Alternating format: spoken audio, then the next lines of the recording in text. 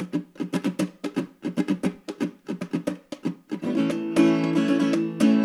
think we've heard of that before. Stranger stories every day. Wonder what tomorrow's gonna bring.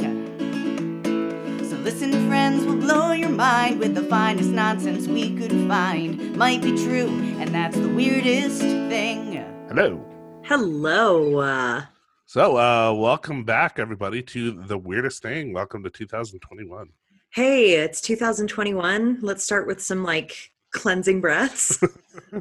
Before we get into my incredibly fucked up story this week. How are you feeling now a couple of days into 2021?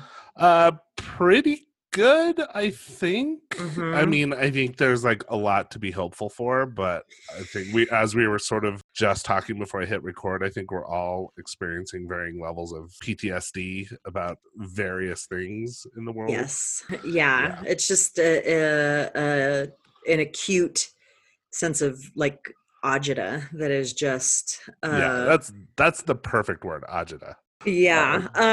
That's Scotty Milder.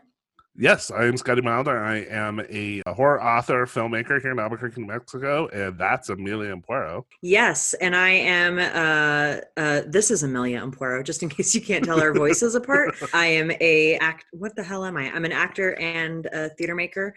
I also run Duke City Repertory Theater, which I've decided 2021 will be my year of shameless self-promotion. Yeah, just lean into it. Just or as you like to say, release into it. Release into the self-promotion. Release into the joy of self-promotion. Yes. And I'm also located in Albuquerque, New Mexico, the land of enchantment. Yeah. So how are your holidays?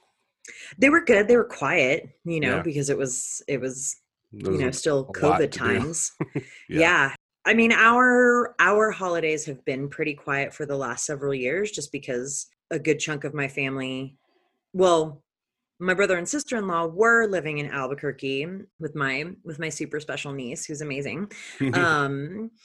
But they would alternate, and I can't remember if they would alternate Thanksgiving and Christmas or Christmas and New Year's. Mm-hmm. But so there was always at least one holiday in there that was just me and my 70-something old folks, and they're not much for partying. But I'm glad you and I got to hang out on New Year's, and least we did hang out. We didn't do a whole lot. We did a nice Bolivian. Is it like a kind of cleansing ritual for the year? It's it's good luck stuff. The grapes are actually like an old Spanish tradition, so I think there are a lot of I ate raisins instead of grapes. He did. Fun fact for our listeners: Scotty has a weird fruit phobia. Yeah, I'm gonna have to do I want to do an episode at some point on my fruit phobia and also on my synesthesia. Oh yeah. Yeah. I guess I'll just listen. Well, I guess I could talk about my mirror neuron. That would be a good synesthesia. That would be interesting. But so he's got a fruit phobia. And so a Spanish New Year's tradition is to eat 12 grapes. Apparently, you're supposed to eat them you should have a grandfather clock that's chiming, and you should eat them by the stroke of midnight. But I don't know how you do that and not die. I mean, you have to chew grapes. I guess you could swallow them, but that seems like a choking hazard. Well, and we were also counting money, and yes, we counted money. Yeah, we counted money. We ate the grapes. We hauled our luggage. We opened the door and went outside. So I think the opening the door is to let the old year out. And God bless, we needed to let 2020 fuck off, old year. Right. And we wanted to let 2020, its new clean energy come into the space. And then you have to walk around. You have to exit your home with luggage. That will bring you travel in the new year. Count money so that you'll have money in the new year. And then you eat your grapes I think it's for luck. Yeah. It was, it felt good. It felt good. It did, right? Yeah. And then, my holidays were pretty much the same. I mean, I hung out with my also 70-something-year-old parents after essentially quarantining for all of November and December so I could see them. Yeah, because you had to go up for Thanksgiving. Yeah. So and then you quarantined again for Christmas. Yeah, 2 big 14-day quarantines in there. So lots of Netflix, lots of watching Die Hard movies and stuff. I did finally just I don't remember. Update. Yeah. Boop, boop, boop, boop, boop, boop, boop, boop, boop, boop, boop, boop. Was it last episode where I was talking about I how think it was, which is why it's a good update. Yeah, I had stopped watching Game of Thrones. I think around season 4 or 5, because Mhm. I'm like, if I promise I'm not gonna like go off on a big geek tangent here, but I'm like a super fan of the books, and I just got to a point where, like, and to be fair to the show, I was very aware when I stopped watching. I was like, this isn't even like a critical reaction of me being like, this show is bad. It was just more like the nerd reaction of like, that's not how it's supposed to be. That's no, Tyrion doesn't. I don't know. You Well, know, okay, but let's, let me devil's advocate you here. I don't know if that's necessarily a nerd reaction. I think that's just somebody who loves the source material, because I think there are plenty of things that if I go and see, Yeah. that aren't like the source material, I'm going to be like let down by it. Thank you for that, but I'm gonna. It was. Thank you for giving me the benefit of the doubt, but it was pretty nerdy because it was like getting in the weeds of like, this is not how the people in Karth are supposed to dress, and stuff like that. Okay, I just had to be like, you know what? I'm not enjoying the show. I'm gonna quit. I'm gonna like. I had it in my head. I was like, I'm gonna give George some time to finish at least the next book. And then it's just kind of progressively become more obvious that like, that's a futile game to try and wait for the next, because I'm going to be waiting for 20 years. I mean, how long have folks been waiting for the last book? About 10 years. I think Dance of Dragons came out in 2011. So it was a 10-year, and there was a big gap before that too. So like, so yeah, I'd stopped watching the show. And then I finally decided really kind of this weekend, I was like, you know what? Fuck it.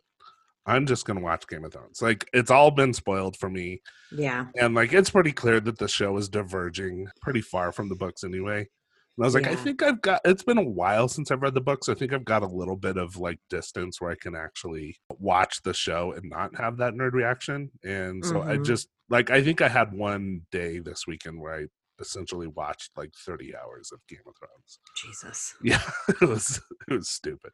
That's a lot. So yeah, hot take. Don't hate it. Don't love it either.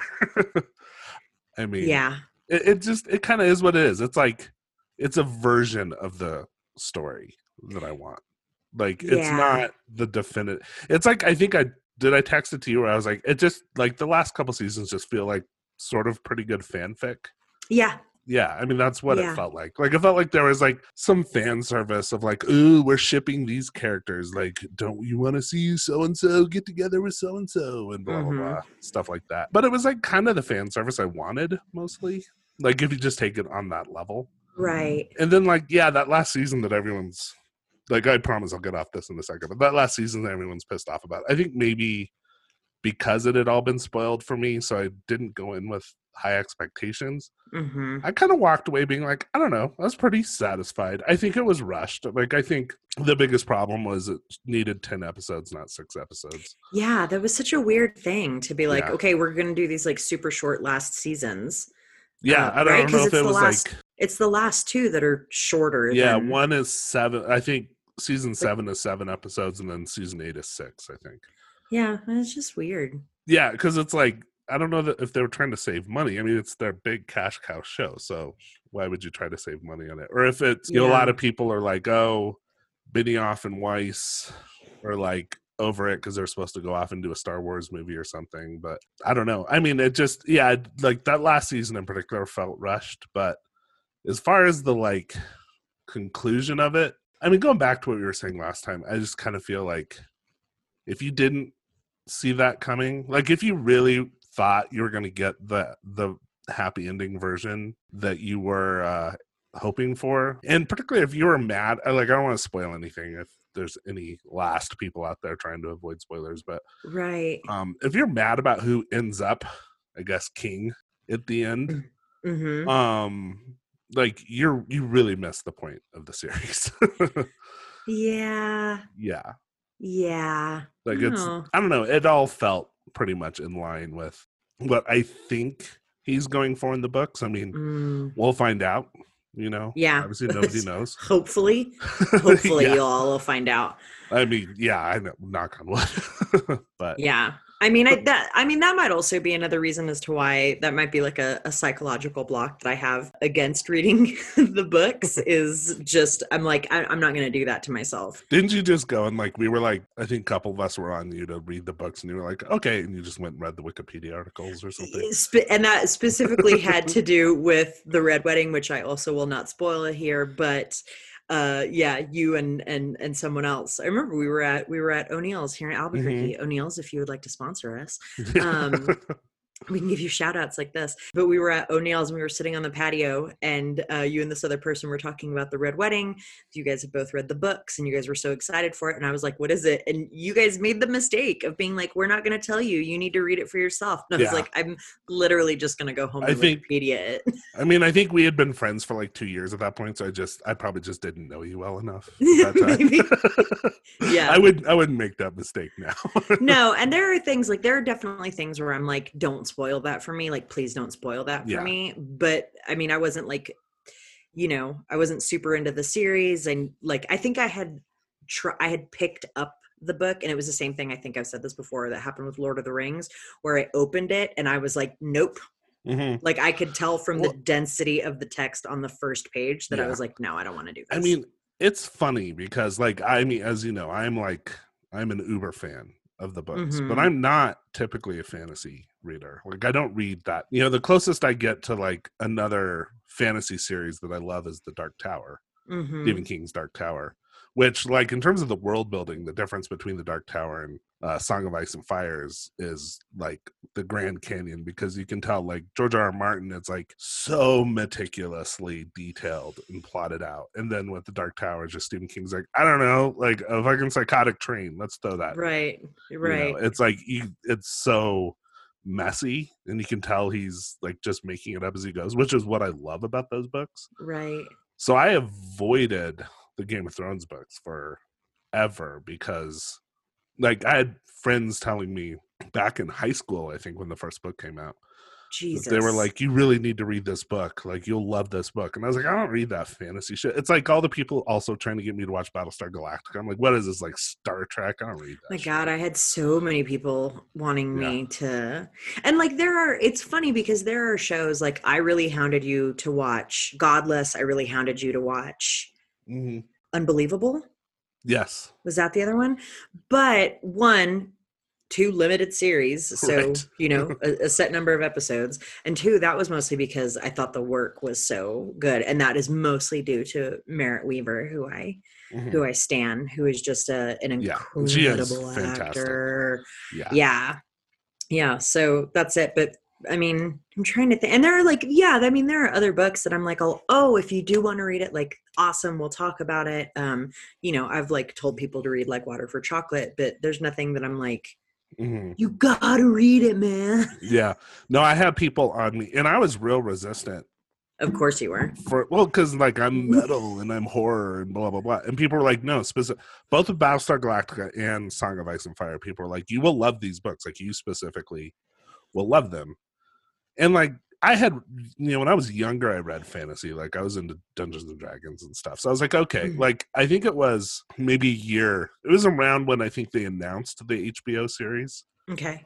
That I was like, okay, I'm going to like give this Game of Thrones nonsense a try. Largely because I had sort of decided, okay, I'll give Battlestar Galactica a try, and then just fell in love with it. And it's like one of my all-time favorite TV shows. So I was like, okay, well, if it's the same type of thing, I'm going to try and give this Game of Thrones thing a try. And just immediately, like normally I'm like you, like I look at that dense and it's like a bunch of names I can't pronounce and shit. And I was like, no, like I'm not interested. I'm out. But I was in right away with those books. But I will say, like, they're a fucking commitment. Yeah. Like, I used to be big on, like, trying to push them on people.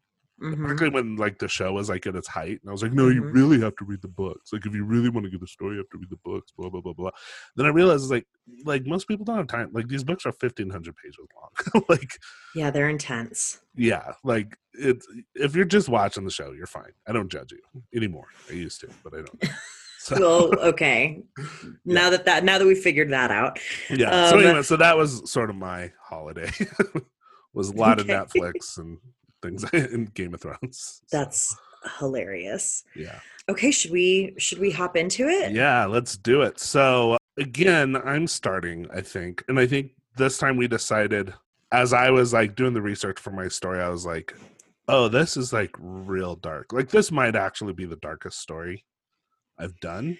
Okay. And I was like, I don't know if I want to leave people on quite the down note of this Okay. story. So Yeah. this is the story of the Norwegian black metal murders from Okay. the early 1990s. Okay. So this was a little bit of I'm going to try not to get too lost in the weeds with this story. Mm-hmm. This one's a little challenging for me because like I could just spend 2 hours just geeking out about all the different like subgenres of heavy metal, which Right. like nobody wants that. So I'm not going to do that. I promise. Okay. But I do think it's important. Like I do want to talk a little bit about what black metal is. Okay. Because I think, it's one of those things I think people hear about. It's like you hear the terms death metal, black metal, thrash metal. You don't really know what these mean unless you're a metal dork like me. So just real quickly, I'm going to talk about kind of the history of, I guess what you would say, the three main subgenres of extreme heavy metal, which would be thrash, death, and then black metal. And I'll play short little clips from a few songs. They're very short because people will be like, fuck off, Scotty. I don't want to hear this on my nice walk out with my dog or whatever. But I think it's important to know a little bit of the difference. So black metal sort of grew out of both thrash and death metal. Is kind of a reaction to both. So thrash metal, it emerged in the early 1980s. It was really a fusion between the new wave of British heavy metal, which is like bands like Iron Maiden and Judas Priest. Okay. It's kind of a fusion of that with hardcore punk, which was becoming popular at the time. Or not popular, but definitely had its adherents. And thrash became actually a big, massive commercial sort of juggernaut in the 80s. And so we talk about the big four of thrash metal, which everyone knows. It's Metallica, who most people credit with kind of inventing thrash. But I'm not going to get into the controversy, but there's typically people argue about this. But Metallica, and then Megadeth, Anthrax, and Slayer. So these are bands even if you're not a metal fan, you've at least heard of them. So basically, the way to think about thrash metal is it takes the double bass drumming and then the complex guitar of new wave British heavy metal bands, but then fuses it with the speed and aggression of hardcore punk. I'm going to play just a little bit of a thrash song. This is from a band called Testament. It's the song. It's the album is called The New Order, and the song's called Into the Pit. So. Okay. Deep in the pit and lying alone, with this weirdness of our throne, all the good, the bad, the worst, and the best, and where the love is their eternal wrath. So that's some thrash metal. So thrash metal, it's super fast, lots of complex time changes. Like I said, double bass drum pounding, and then the vocals are typically either shouted like that or sometimes clean singing, a lot of times real high pitched tremolo singing. Death metal basically kind of grew out of thrash metal sort of in the mid 80s. Thrash metal started, I think Metallica really started around 1980, 1981. Death metal came out kind of in the mid to late 80s. And there's a big controversy about who is the first death metal band. There's a band called Possessed. They have an album called Seven Churches from 1985. And then most people would say the first death metal album proper is a band called Death. They had an album called Scream Bloody Gore from 1987. Yeah. So death metal is known for, it takes a lot of the elements of thrash, but just sort of turns it up to 11. Spinal Tap. Yes. So it's got blast beats, extreme speed, and then the guitars are much more down-tuned, atonal. And then rather than the shouted or sung vocals, what really kind of typifies death metal is growled So it's like Ah, the Cookie Monster vocals. right. Okay. Death metal was very, very influenced by Slayer, and then what are sort of called the first wave of black metal, which are bands like Venom. But Venom's really a thrash band. Like Venom and Okay. Bathory are kind of considered like, oh, this is first wave black metal, but they're really just they're thrash, but just a little more like dissonant. Okay. Death metal is also like, particularly American death metal is really like known for a lot of like shock value. So you have like, some of the early most famous death metal bands from America are like Death, who I already mentioned, but then you have like Cannibal Corpse, Deicide, things like that. And Cannibal Corpse is really famous for like super gory album covers, really offensive lyrics. Like they have a song like "Fucked with a Knife" is one of their songs. I mean, it's just like Fucking Christ. it's I mean, that's not even like the word. I was just gonna say, it's one of those things where I'm like, that feels like it's trying so hard. It is. So There's that a I'm lot like, of trying. now I just have to laugh at you because like there was a way to do it, and then there was the way that y'all did it. Yeah. Well, I mean, I'm not going to tell the whole story, but you've heard my breaking up a death metal story from the I late have 90s, because indeed. I used to be a huge death metal fan, less so now. And just very short version of the story is a friend of mine went to a 15-hour death metal festival in a bar up in Colorado. And around hour 11, one of the bands got up on stage, and just the lead singer basically like looks out into the audience and is like, "This first song is about fucking the shit of the dead." And like, I mean, I'd been there 11 hours. I had a headache. Yeah. And I was just like, really? I don't even know what that means, bruh. Like, that's what let's you go got get a for me? taco. Yeah. Yeah, I mean, so Yeah. me and my friend, we looked at each other. We're like, "Do you want to go?" And I was like, "Yeah, I think I want to go." And so I we think we're left. done. I think And that was this kind is of done. that was the end of my hardcore death metal phase. But very quickly, I'm going to play a little bit of a Cannibal Corpse song. I Okay. won't play much of it because it's obnoxious. Okay. So the song is called "Hammer Smashed Face." Okay.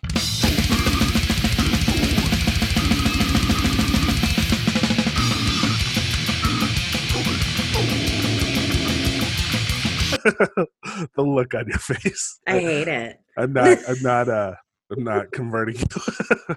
No, I think Yeah. I mean honestly, I think metal sounds. I had told somebody one time that my anxiety is like an old school TV that's in the middle of a empty room, Mhm. and the TV is just playing static. Mhm. And the TV just continues to get louder and louder and louder and louder until it eventually catches on fire. And then it's like this flaming staticky Yeah. TV that just continues to get louder and louder. And that, I think metal is like the audio Yeah. personification of my anxiety. Yeah. Well, I mean, and So like, I think of, like, that's- when I hear it, I'm like, no. That's exactly what they're going for. And I'm not even Yeah. like going to get into like grindcore, which is like its own genre. It's very similar to death metal, but it kind of developed separately. Yeah. But it's like death metal, but even more obnoxious. And to be honest, like I have my moments where I'll throw on some death metal, but I usually can't do it for that long. Right. Let me, and that's solely my opinion. You know what Yeah, I mean? yeah. Like I'm not trying to make any type of judgment on anybody who rocks out to that music on the daily. Just for me. Yeah. Well, and It won't weirdly, be on my Spotify lists at any a time soon. lot of the time when I really want to listen to death metal is actually oddly when I have a migraine. I don't know what it is, just about the pounding sound actually soothes my head when I have a migraine. It's very, very strange. Interesting. So death metal, like there's the American scene, which was largely centered on Florida, Tampa, Florida, of all places, where like a bunch of these bands came from. But then there are various European, South American scenes, and really became famous for the Scandinavian death metal scene. This is going to be important when I get to talking about black metal, second wave black metal, which is what we're talking about. So the Scandinavian death metal scene really was centered in Sweden in kind of the late 1980s, early 1990s. And it split pretty early between two cities. So you talk about Stockholm death metal, which is probably closer to American death metal in a way. It takes a lot more from like hardcore punk, again, things like that. And then you have the Gothenburg scene, which was the growth of what's usually called melodic death metal or symphonic death metal. Okay. I don't have any, because I don't want to spend too much time on this, but like, if I do listen to death metal now, I tend to actually listen to the Stockholm stuff because it's like, it's got elements of death metal, but with a lot of prog rock, with keyboards, with like, there's just more musicality to it. Okay. So some of the famous like Stockholm bands are Entombed, Dismember, and then the Gothenburg bands. Oh, I think I misspoke when I was saying the death metal I tend to listen to now is Gothenburg, not Stockholm. Okay. So the Gothenburg bands, they're probably the most famous, like Hypocrisy, In Flames, Edge of Sanity, Opeth. So any metal fans out there, like, name checking your favorite bands. Everyone else, sorry for, like, none of this means anything to you. We've lost everybody. We've Yeah, lost everyone's all just the like- listeners. Yeah. And then, so this leads to black metal, specifically Norwegian black metal, which is properly like the second wave of black metal. Like I said, it was sort of developed as almost a reaction against death metal because these Norwegian bands claimed that the death metal bands, specifically the Swedish bands, were sellouts, too commercial, too poppy, etc. So they were influenced to a degree by like the atonality and the harsh production values of the first wave bands, like I said, Venom and Bathory. And I mentioned the band Bathory when we did our second episode, Yeah. Elizabeth Bathory. Yeah. They also took a lot of visual influence from bands like Kiss and King Diamond, even Alice Cooper, basically with what they called corpse paint, which is painting their face in this kind of black and white sort of like it doesn't look like a corpse. Right. It looks like Kiss, frankly, but like but they called it corpse paint. Look, real talk, doesn't look like a corpse. Real talk, doesn't look like a corpse. Okay. So here's a quote. This is from so my main source for this story is this book. I'm holding it up for Amelia. It's called Lords of Chaos, The Bloody Rise of the Satanic Metal Underground by Michael Moynihan and Diedrich Soderlund. And they this actually got turned into a movie starring Rory Culkin, I think. Really? From a couple years ago. I haven't seen it. I wanted to see it before I did this story, but then Game of Thrones happened. So here's a quote from the book. This is from a guy who calls himself Metallian, and he's like an early black metal sort of fanboy, I think. Okay. From the time, and he had a black metal zine. So there's a lot of quotes from him because he knew a lot of these band members. Okay. So he's talking about the corpse paint thing and where the influence came from. And he's specifically talking about a guy named who he calls Euronymous. And I'm going to be talking a lot about him. So put a pin in that. But Euronymous was the lead guitarist of a band called Mayhem, which is important, but we'll get to that.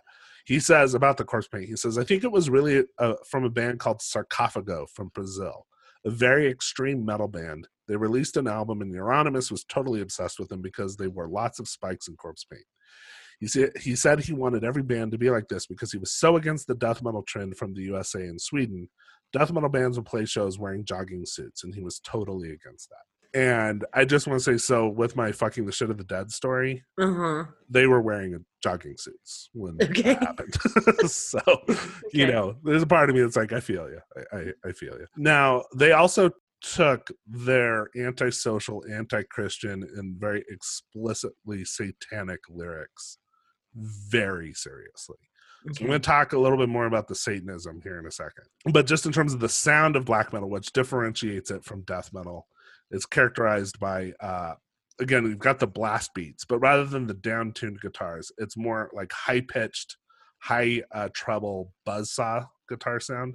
Okay. It kind of hits you like in this wave of sound, you know, blinding speed. And then rather than the growled vocals, it's like high-pitched shrieking vocals. So I promise I'm not going to subject you to much of this, but here's a little bit of a black metal song. This is from the band Emperor, who's considered one of the great, but I'll get to why they're problematic, black metal bands of all time. The song is called Ye in Transimperium.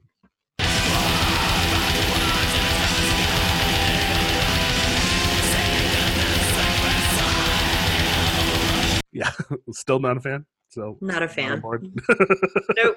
Nope. Yeah, so that's like black metal proper, and that's what we're talking about today.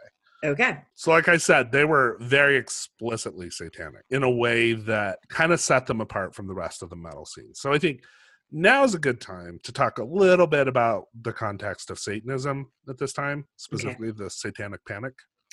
Satanic Panic. I'm not going to spend a ton of time on this because there's a lot to the story, and also I think I actually want to do an episode specifically about the Satanic Panic at some point. Okay. But just very quickly, let's talk about what Satanism means in this kind of day and age.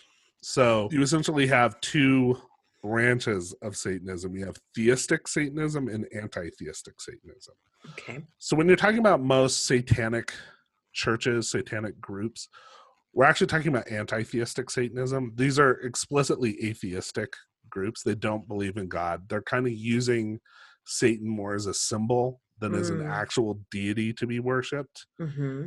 And you've got a few different branches of this anti-theistic Satanism. The most famous, that probably plays most directly into the Satanic Panic, is the Church of Satan, which was founded by Anton LaVey in 1966.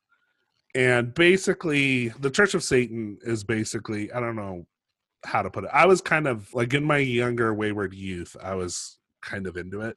Mm-hmm. I'll admit, but as I've gotten older, it's pretty disgusting.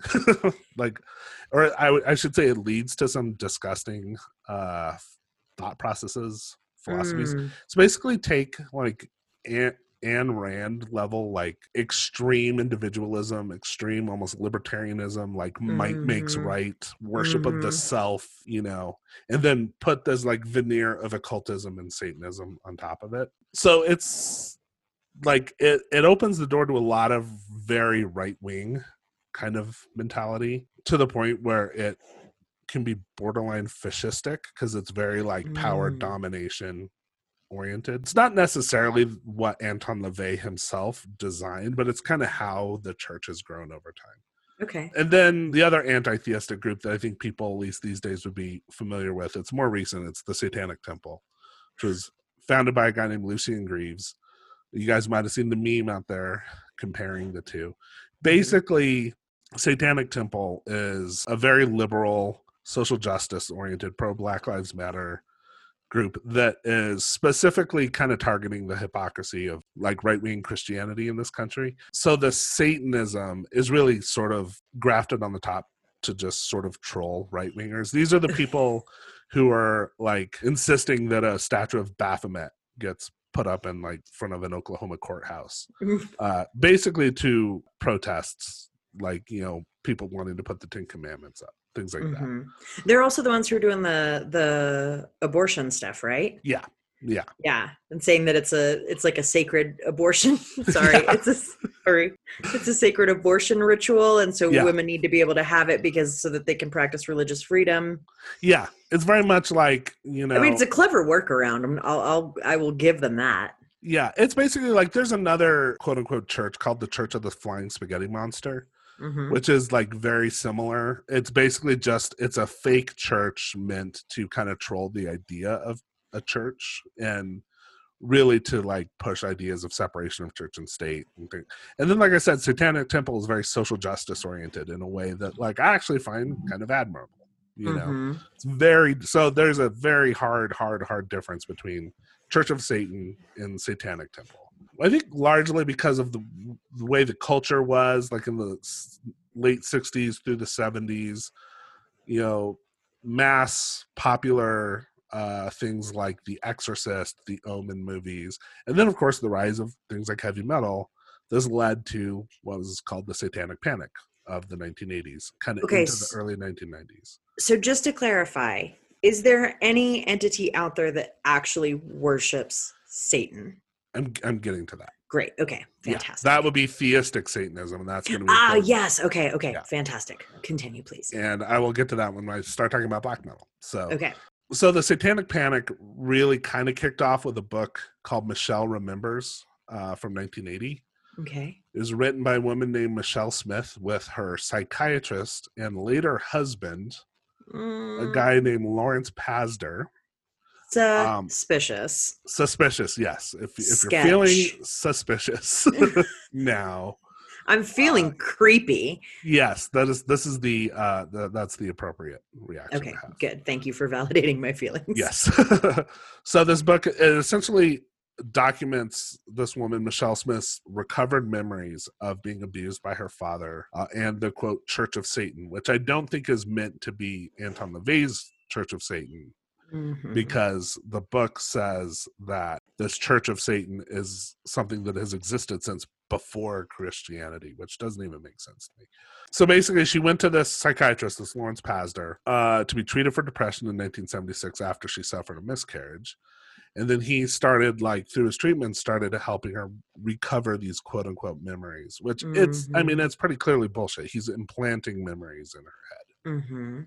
And they just get more and more crazy as she reveals more and more of these memories. So, she talks about devil worship, ritual sexual abuse, and then it goes into infanticide, cannibalism, etc. I mean, it's nuts. But this really sort of started to kick off this trend of these recovered memories, which then led into the ritual sex abuse daycare scandals of the 80s, specifically the McMartin preschool trial.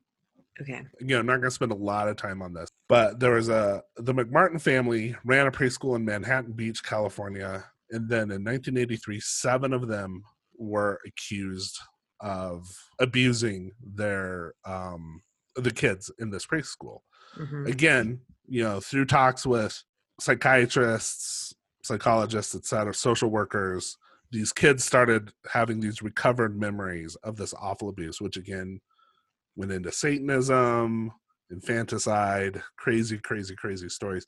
But this actually escalated to the point where the members of this family were put on trial in 1987 and 1990, 2 separate trials. Both trials led to total acquittals and dismissal of charges across the board because there was no evidence of any. Right. You think if there was infanticide, somebody would be like, yeah, my baby's gone and dead. And I think in some of these, I mean, this was just one, there was just this cascading, different preschools, different, groups, just this like witch hunt atmosphere that rose in the 80s around Satanism. And when you look back on it, like you said in an earlier episode, if people don't understand where QAnon came from and how it's ballooned into this thing now, you got to look back at the Satanic Panic. Yep. Because it's basically the same thing, but without Democrats and Donald Trump. Right? Like it's the same crazy level of just nonsense. Right. And then, of course, heavy metal gets pulled into this. Dungeons and Dragons gets pulled into this. Hollywood gets pulled into this. Stephen King was accused of being a Satanist. All sorts of stuff. So specifically, there are 2 trials involving heavy metal songs supposedly leading to suicide because of, I'm sure any of us who grew up in the 80s remember the like backwards messages on the metal albums. So 2 songs in particular. The first trial was Ozzy Osbourne was sued in 1985, I believe, because of his song Suicide Solution. It appears on his 1980 album Blizzard of Oz. Now the song is not about suicide. It's actually about alcohol abuse and addiction. It was specifically written about Bon Scott, who was the lead singer of AC/DC, who died drank himself to death, essentially. Yeah. But then it was also about Ozzy Osbourne's own struggles with addiction and substance abuse. Well, he was sued in 1985 after a fan supposedly killed himself after listening to the song. And the case really revolved around, there's a lyric that the prosecutors and the family were trying to claim the lyric is, "Why try? Get the gun and shoot." Now, according to Ozzy Osbourne, the actual lyric is, "Get the flaps out," which is apparently British slang about showing your vagina. So that tracks. Yeah. Yeah, exactly. And then I like this quote. This is from his manager at the time, who was actually the father of Sharon Osbourne, who is now his wife and manager. It's a guy named Don Arden. He says, "To be perfectly honest, I would be doubtful as to whether Mr. Osbourne knew the meaning of the lyrics, if there was any meaning, because his command of the English language is minimal." So also tracks. Yeah. So there's that song. And then Judas Priest was also put on trial for a song called Better by You, Better Than Me. And this one's like the Ozzy Osbourne one's pretty stupid. But at least like the song is called Suicide Solution. Like you can sort of track how they got there, even though it's crazy. This one is like absolutely bonkers. They had a song called Better by You, Better Than Me. It was a cover song, actually. It was originally released by an English band called Spooky Tooth back in 1969. And I do love that there was a band called Spooky Tooth. Spooky Tooth. Yeah. Nice. Judas Priest covered the song in 1978 on their album Stained Class. And then they were sued and put on trial in Reno, Nevada in 1990 after 2 fans committed suicide, again, supposedly after listening to the song. The entire crux of the argument from the prosecutor is that there's supposedly a subliminal message in the song telling listeners to, quote, do it. Like, do what?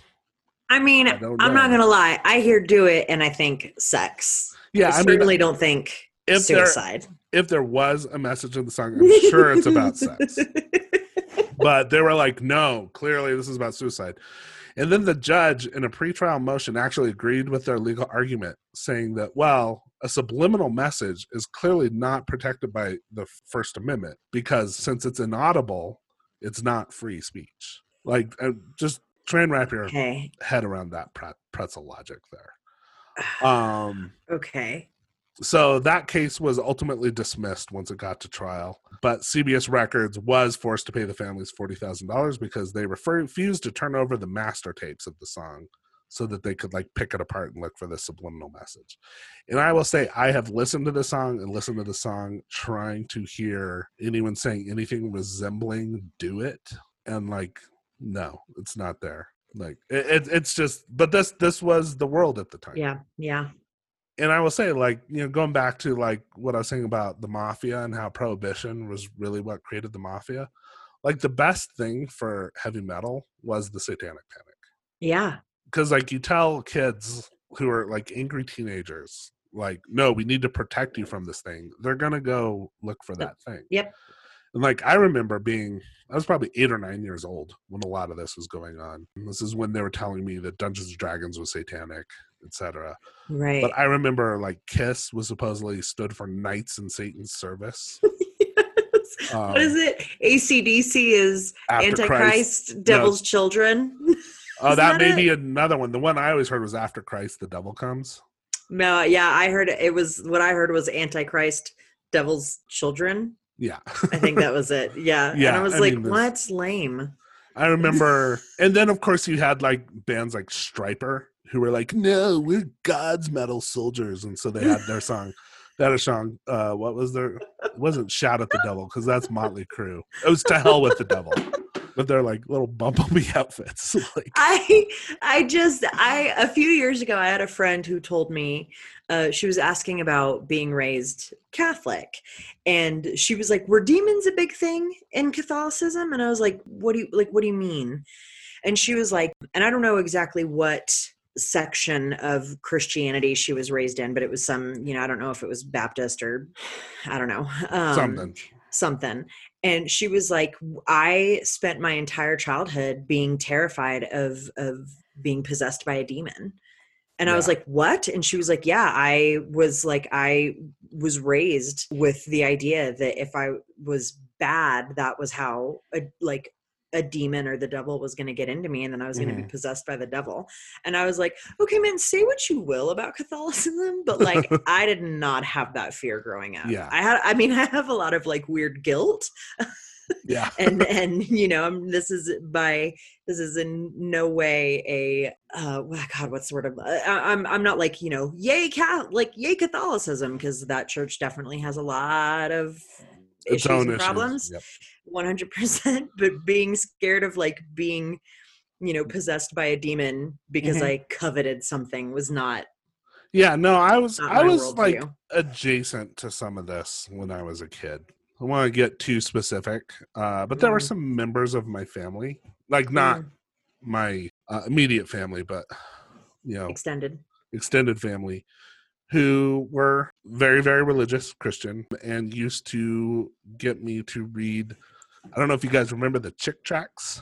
It was these super, super, super fundamentalist, like little comic book religious tracts about. And it all is like, starts with like, Joe is like going to school and then he sees a pretty girl and then he goes home and masturbates. And it always is like, burning in the lake of fire, Oh my God. These family members would take me to events, baseball games specifically, and be like, on the way down, read these, but also like, don't tell your parents, because my parents were not, they would not have had that. And I told my mom about this later, and she was like not happy and kind of was like, why didn't you ever tell me that was going on? I was like, well, for one, I wanted to go to the baseball games, but for two, those fucking tracks were fucking awesome. Like, they were metal as shit, because it's just like, if you masturbate, you will burn in the lake of fire. Right. It's like Tales from the Crypt, like, I loved it. So yeah, I mean, I was very steeped in this. I'm just the right age for the Satanic Panic to have just, and I think it's probably why I'm a metal fan. Because it was like all the, Ozzy Osbourne is, the spawn of Satan, and the demon's prince or whatever, and I was like, I need to fucking listen to that. Yeah. So that was the Satanic Panic, which kind of leads us to the rise of Norwegian black metal. Because the thing you got to understand with all these bands that were sort of flirting with Satanism, playing with the imagery, etc., it was shock value. It was to piss off your parents. It was to like look bad. Even like, again, go back to Cannibal Corpse, song like Fucked with a Knife or Hammer Smash Face. Like you said, it's like trying so hard to be scary, but it's real cartoony. You can't take it that seriously. The Norwegian black metal guys, they took it real seriously. Okay. And led to some bad shit. Okay. So we're going to talk about that. Oh, and if anyone's interested in any more about this subject of Satanism, music, Satanic Panic, etc., there's a book called Lucifer Rising, Sin, Devil Worship, and Rock and Roll by a guy named Gavin Badley. Okay. It's actually a very good, informative book. Okay, so the second wave of black metal really started with a band called Mayhem, which, again, I mentioned the guy Euronymous. Not his real name. We'll talk about that here in a second. Okay.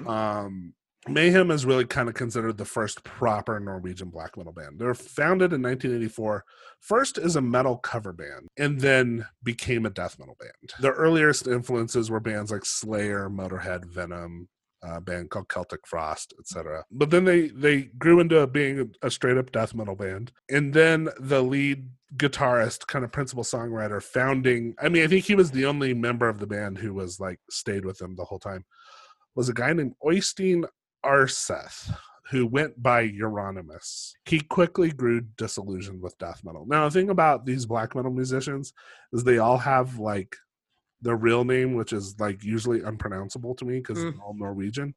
But then they always went with their scary stage names. So I'm mostly going to be referring to them with their scary stage names, only because it's easier for me to pronounce. Okay. So from here on out, Oystein Arseth is going to be Euronymous. So he quickly grew disillusioned with death metal because they're fucking sellouts and pussies and whatever. But around this time, when he was still a death metal band, they released a demo, I think 1986, called Pure Fucking Armageddon. And then various lineup changes. They released an EP in 1987 called Death Crush. It was released on Euronymous' own label, which was called Poser Corpse Music. So just giving you a sense of like what these dudes were like. Who were all like in their teens and 20s, at the time. Yeah. Okay. So they did a first pressing of 1,000 records, and it quickly sold out because the black metal scene in Norway was really starting to coalesce, specifically around Euronymous as this almost like guru figure. So here's a quote. This is from that Metallian guy again. He says, "I met them at a concert, and they told me about their band. I was selling my magazine, so I got to know about them. After a few months, we came in closer contact. At that time, they didn't even have any demo tapes, and then they recorded one in summer of '86, the Pure Fucking Armageddon demo. It was much more extreme than everything else. The sound was very, very primitive and much more brutal. You couldn't hear anything as extreme as Mayhem at the time." And then this is from a guy who called himself Faust. He was the drummer for Emperor, which is the song I played for you guys. And I'm going to talk more about Faust. Faust is a problematic person in his own right. But here's what he had to say about Mayhem at the time. He says, "It might sound a bit weird, but Mayhem was the band that everyone had heard of, but not many people had actually heard, because they had released the demos, which were quite limited, and the mini LP itself was very limited." This is obviously pre-internet, everything. Right. He says, "I remember I thought that these people were very mysterious because they didn't do many interviews, but they were always in magazines, and I saw pictures of them. They had long black hair, and you couldn't see their faces. It was mysterious and atmospheric, and that made a big impression on me." Okay, so let's talk about this Euronymous fellow, who's just spoiler alert, not a great guy. Okay. May he rest in peace. So, because there is murder coming up here. Yes. So- And I apologize. I don't mean, I'm not laughing at the fact that he's dead. I mean, I kind of do because I think he's a piece of shit. But anyway, so Okay. he was born in 1968 in a city called Surnadal, Norway. And then, in addition to founding the black metal scene and being the only constant member of Mayhem, he also founded a metal-themed record store called Helvete in Oslo in 1991. Helvete sort of became like the unofficial headquarters of the black metal scene, which he called the Black Circle. Okay. It was a lot of fans, other bands who were starting to adapt the sound, hangers on, etc. So here's a quote. This is from that Metallian guy again. He's talking about Helvete. He says, the opening of the record store Helvete happened a few months after Dead's suicide. So put a pin in that. I'm going to talk about what that is in a second. He says, he goes on, he says, that's the creation of the whole Norwegian black metal scene. It's connected with that shop, the influence of Euronymous had on the young customers in the shop, and how he convinced them what was real and not real in this world. A lot of the guys in Immortal and Dark Throne, these are very, very famous black metal bands, were all into normal death metal, and Euronymous showed them what black metal was really like, how things should be, and they followed him. Looking at that first Dark Throne album compared with the second, you can see Euronymous' influence on the second one. That's the first Norwegian black metal album after Death Crush, which is the Mayhem one. He convinced them what was right and what was wrong. He was always telling what he thought, following his own instincts to the true black metal stuff like corpse paint and spikes, worshiping death, and being extreme. That's what he was telling everyone about. Here's another quote. This is from that Lords of Chaos book. Just describing him. Said he was always dressed in black from head to foot, his hair dyed black for added effect. He sported long, aristocratic mustaches and wore knee-high boots. His black leather biker jacket was decorated with badges. When talking, he seemed stern and serious, sometimes with pomposity verging on the theatrical. And when you read this description, you get this almost impression of this really imposing person. But I'm going to post a picture of Euronymous. I mean, he just looks like a total goober. Okay. Not impressive. Okay. Again, I'm leaning a little bit with my I don't know, I guess you would say distaste for your bias. My bias. Yeah. I will say, by the way, I am sort of a fan of black metal, and I'll get to it in a little bit why that's its own kind of struggle as a metal fan. So black metal is often associated with very right-wing viewpoints down to fascism, neo-Nazism, etc. I'll talk a little bit more about that in a little bit. Interestingly, though, Euronymous was a communist, but not like a socialist, like a nice lefty, like all of us and our friends. He was a full-on Stalinist.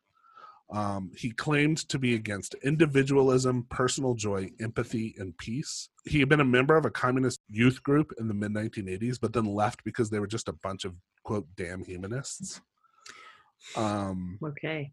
And then here is a quote he says, as I hate people and I don't want them to have a good time, I'd like to see them rot under a communist dictatorship. He collected Eastern Bloc memorabilia, and then later he claimed he was a fascist. So it seems like, some of this was sort of a shock tactic, to make him seem more evil and antisocial than maybe he was.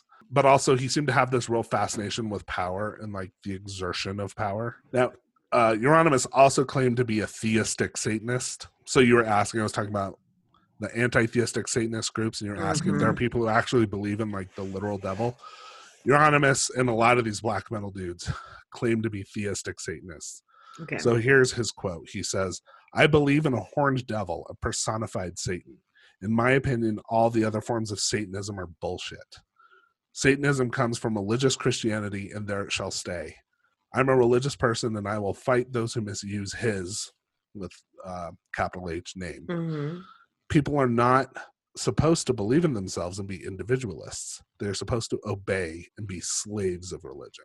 Now, it should be said that a lot of people who knew him, people in various other bands, etc., have said, this is all bullshit. It was mostly opposed. Okay. he was trying to look as evil as possible. Okay. I'm not. Honestly, he just sounds boring. Yeah, he is kind of boring, but I'm not sure it was entirely opposed because we're going to get to this part of the story needs a pretty serious trigger warning. Okay. Because this is about suicide. And I was like struggling with how much detail I wanted to get into. And I decided just to kind of go with it because it's pretty important. It's pretty important part of the mythology and the history. And it tells you a lot about Euronymous as a person. But trigger warning for people, this next chunk, I'm going to talk about someone taking their own life. Okay. So one of the singers in the band was a guy named Per Yngve Olin, who his stage name was Dead. He was born in 1969 in Österhaninge, Sweden. Now, I have it in my notes here where I just am calling him Dead, but I don't want to do that. He also had a nickname where he went by Pele, so I'm going to call him Pele. Okay. So just a little bit of Pele's history. He grew up in Sweden, so he was not Norwegian. He ruptured his spleen when he was 10 years old in a supposed ice skating accident. But then later his brother has said that he was severely bullied and that this injury actually came from being beaten up so bad that it ruptured his spleen and caused internal hemorrhaging. The injury was actually so bad that he was rushed to the hospital and then clinically died. And they were able to bring him back. But after he came back, he grew up after that. He had this very marked fascination with death, almost an obsession with death. So as he moved into his teen years, he founded a death metal. This is still in Sweden. He founded a death metal band called Morbid in 1986. But like Euronymous, he was growing very disaffected with the death metal scene. Thought they were sellouts, thought they were posers, etc. He had discovered Mayhem based on their demos and became a big fan. So he actually reached out to contact Euronymous. This is according to the bassist of Mayhem, who went by Necro Butcher. Yeah. Sorry. Yeah. I mean, again, appropriate reaction. Pele sent the band a demo tape, a manifesto explaining his ideas about the future, and then a crucified mouse because why not, I guess. Yeah. So after this, he and Euronymous kind of became friends, and he ended up moving to Norway in 1988 and became, I think he was the third lead vocalist for Mayhem. Okay. I think there were a couple people before him. Now, he took a very different approach to the corpse paint. So like I said, like when you look at the corpse paint of most of these guys, it's very like stylized, like black around the eyes and then white. You know, very white. You know, it looks like Kiss. It looks like Kiss paint. Pele took a very different approach. So here's a quote from Mayhem's drummer, a guy named Hellhammer, calls himself Hellhammer. He says, before the shows, Dead used to bury his clothes into the ground so that they could start to rot and get that grave scent. He was a corpse on stage. Once he asked us to bury him in the ground. He wanted his skin to become pale. So if you look at like pictures of the band, you have everyone else in their very stylized corpse paint, and his is just like he looks like a dead body. Like he was really trying to look dead. Ooh. So he had this morbid fascination. Also sounds like deep issues with mental illness and depression. Yeah. For instance, he carried a dead crow with him on tour that he apparently found. He kept it sealed in a plastic bag, and then he would smell the crow before going on stage so that he could sing with death in the nostrils. And like this could sound like more like poser bullshit, but when you hear more about Pele, this is something else. He was deeply troubled. Yeah. He would cut himself on stage, including once with a broken beer bottle. The wound was so severe that they had to rush him to the hospital. But he actually waited too long. They weren't able to stitch it up because he had waited too long.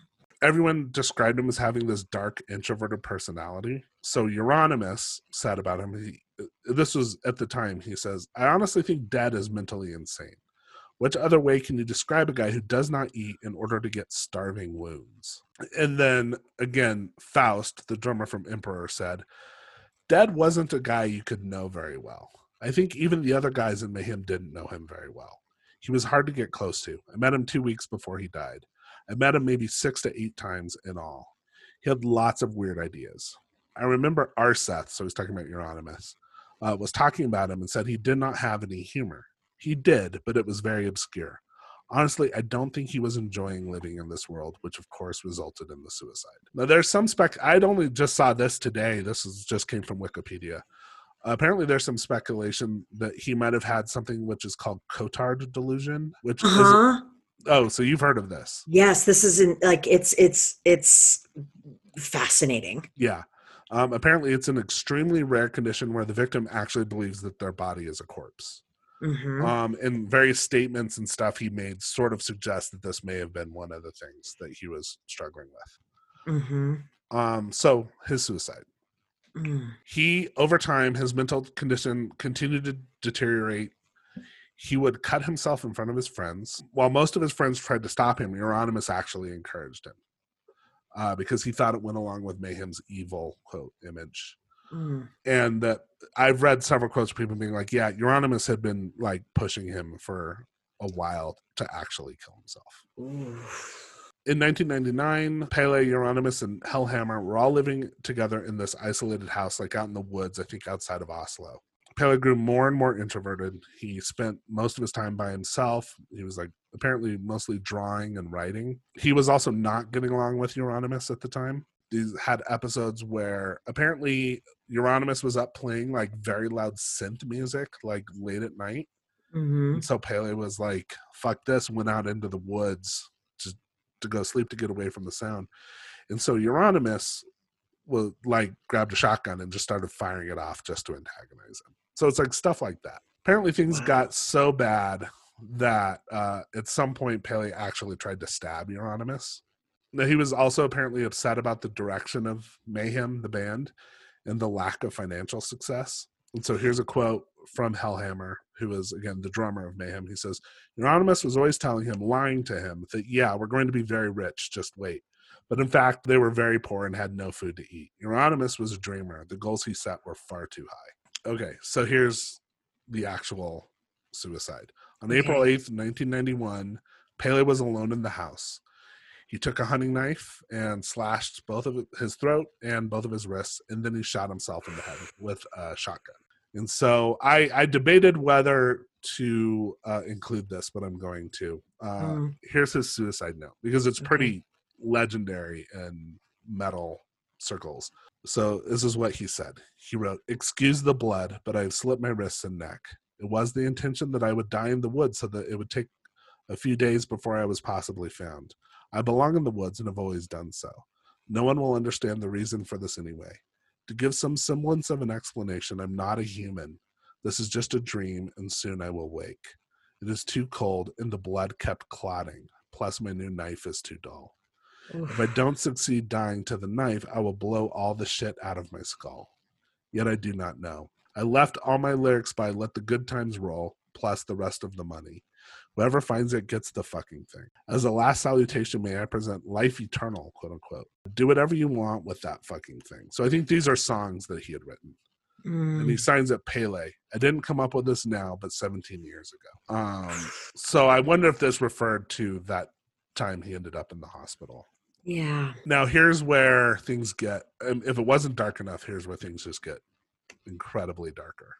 Okay. So Euronymous discovered the body. He came home. The doors were locked. He had to climb in through the kitchen window.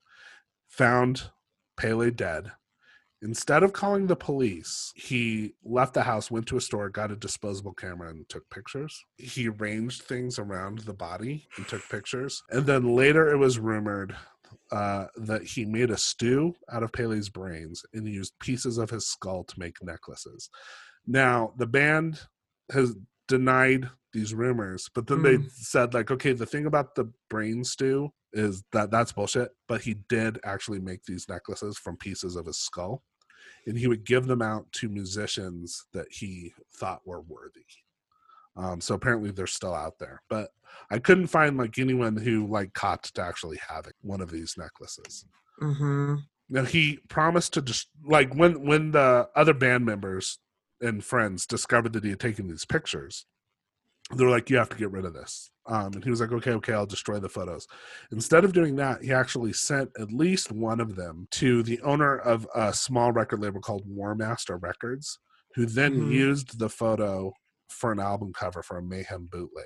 And I've seen that album cover. I've actually seen it in record stores back in the 90s, like not long after this happened. And I mean, it's awful. Like, don't go looking for it. It's awful. But this is like supposedly his friend, his bandmate. Yeah. This is why I'm like, I think Euronymous was a piece of shit. Now, after Euronymous himself was murdered, which obviously I'm getting into that story, his dad found the photos while he was cleaning out his apartment and he threw them away. So I think the only one that anyone's ever seen is the one that got used as the album cover, the bootleg album cover. So this was the beginning of creating a big schism in the black metal scene, because even as evil as all these kids were, this was going way too far for most of it. So many people were just appalled by just his lack of feeling, lack of remorse. And Necro Butcher, the bassist, actually left the band and ended his friendship with Euronymous, and like wouldn't have anything to do with him until after his death. Like even after his death was like, I wanted nothing to do with him. Now Euronymous later tried to claim that Peleg committed suicide because he was disillusioned with all the sellouts in the black metal scene. So this is his quote. This is from an interview. Yeah. Okay. He says, Dad killed himself because he lived only for the true old black metal scene and lifestyle. It means black clothes, spikes, crosses, and so on. But today there are only children in jogging suits and skateboards and hardcore moral ideas. They try to look as normal as possible. This has nothing to do with black. These stupid people must fear black metal. But instead they love shitty bands like Deicide, Benediction, Napalm Death, Sepultura, and all that shit. We must take this scene to what it was in the past. Dad died for this cause, and now I have declared war. I'm angry, but at the same time I have to admit that it was interesting to examine the human brain in rigor mortis. Death to false black metal or death metal. So, yeah. Like, fuck this guy. Yeah. Yeah, he sounds like a real dick. Real dick. I'm not, when I said rest in peace, I don't actually mean it, but... okay, so now we need to talk about another piece of shit. Okay. A guy who many people will know this name because he's actually become famous somewhat outside of black metal in particular. A guy named Varg Vikernes, who he started a band, and it was essentially a one-man band called Burzum. So he was born Christian Vikernes in Bergen, Norway in 1973. Later changed his name to Varg. Apparently when he was 6 years old, his family moved to Baghdad for a year. According to him, I guess his dad worked for Saddam Hussein as a computer programmer. So this was back, I guess, before we all hated Saddam Hussein. Sure. Yeah, so, and he claimed they were in Baghdad for about a year, and since there was no English speaking school to go to, Vikernes had to go to a regular Iraqi elementary school. And this is where he became aware, he claims, of differences between the races, in particular about the power that he wielded as a white person. Because he said while the other students would be punished physically when they acted out, he realized that the teachers would not dare hit him because he was white. So rather than think about things like, maybe I should examine my privilege. Now again, he's 6 years old, but he's like, ooh, I like this. I like this power. So, or maybe they thought that he was like intellectually disabled, and that's why they were like, we can't beat him because he's got problems. Yeah, I mean, and like this is all stuff that comes from his family, and it sounds like his family were all kind of shitty racists. Okay, and where is he from? He's from Bergen, Norway. Okay. So it's like a city. I didn't look up where it is, but I think it's not far from Oslo. Okay. Now, he also claimed that his father had a swastika flag at their home when he was growing up, but he dismissed his father as a hypocrite because even though his dad didn't like minorities, didn't want Vikernes to date a black girl, for instance, he was very worried that Vikernes would become a neo-Nazi, which is sort of what he did. Okay. So some have claimed that as a teenager, he became part of a white power skinhead culture. He has denied it, and he has said, well, there were no skinheads in Bergen at the time, so I couldn't have been. So I don't know. Who knows what the truth of that is? But he's clearly a racist. He became a metal fan in his early teens. He listened to these new wave of British heavy metal bands, thrash bands, like all of these black metal guys. He was into Venom and Bathory, all these bands. Also was a huge Lord of the Rings fan. He used the stage name Count Grishnak. Okay. And Grishnak was the name of an orc in the Two Towers. And even the band name, Burzum, It comes from Lord of the Rings. It means darkness in the quote black speech that's inscribed on the One Ring. It's like the whole One Ring to rule them all quote.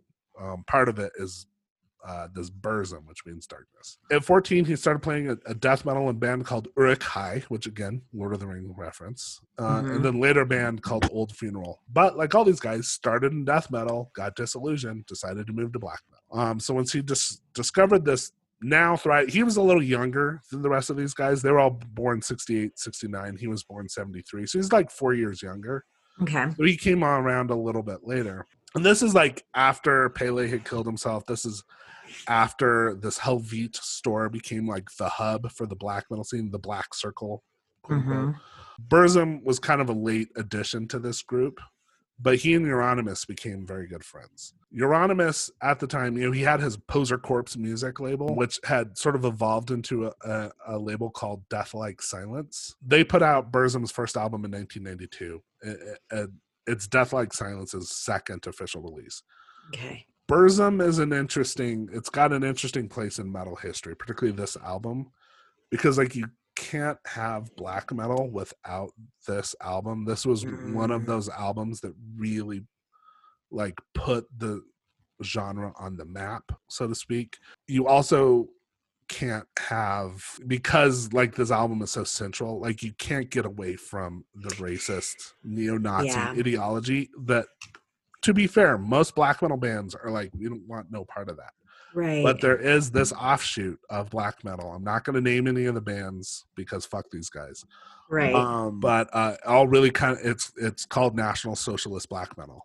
And it all kind of grows out of this Burzum fan worship of Varg Vikernes. So, he and Euronymous became super, super tight friends. Death Like Silence put out this first album. Euronymous actually played guitar on one of the songs. I think he played a guitar solo. And then Vikernes, after Necrobutcher left Mayhem because he was pissed off about how Euronymous treated the suicide, Vikernes joined the band as their new bassist. And he recorded bass tracks for Mayhem's only release with Euronymous. Mayhem has since like reformed without him. Necrobutcher and Hellhammer with like other random people have kind of put together a version of Mayhem that's out there. But as this original incarnation of the band, they only put out one album. It was called De Mysteriis Dom Satanis, and it actually wouldn't even be released until after Euronymous' death. And Vikernes played on the album, and there was talk about, after Vikernes killed Euronymous, people, they were still mixing the album, and people were like, you should record those bass tracks. And I think I'm not sure who it was one of the people in the band basically said, no, we wanted to leave his bass tracks on there because we thought it was appropriate that the murderer and the victim appear on the same album. Ooh. So, spoiler alert, Varg Vikernes murders Euronymous. Yeah. Okay. Well, good story. Yeah. At the end. Okay. What's next? No. So they became very good friends, but then and you got to keep in mind, a lot of this is happening within like a 2-year window. Wow. Like, the Helvete record store and the black metal scene kind of starts in 1991. And then we get into the church burnings, which I'm going to talk about here. And then the murders start happening around 92, 93. Okay. So church burnings, these black metal guys, I think one thing that happened is once Euronymous and Varg Vikernes became friends, it was like Euronymous was kind of out there on his own as like the most extreme. And like he sort of had a kindred spirit in Pele, but Pele was this like very introverted, very damaged, very troubled person that I think just ended up being bullied by Euronymous. Yeah. Like, when Euronymous met Varg Vikernes, it kind of met his match. Like two very powerful, strong personalities that initially came together as fast friends and really like just amped up each other's toxicity to what became very dangerous levels. So things escalated to the point where they started burning down churches. Norway is very famous for these like medieval wooden churches.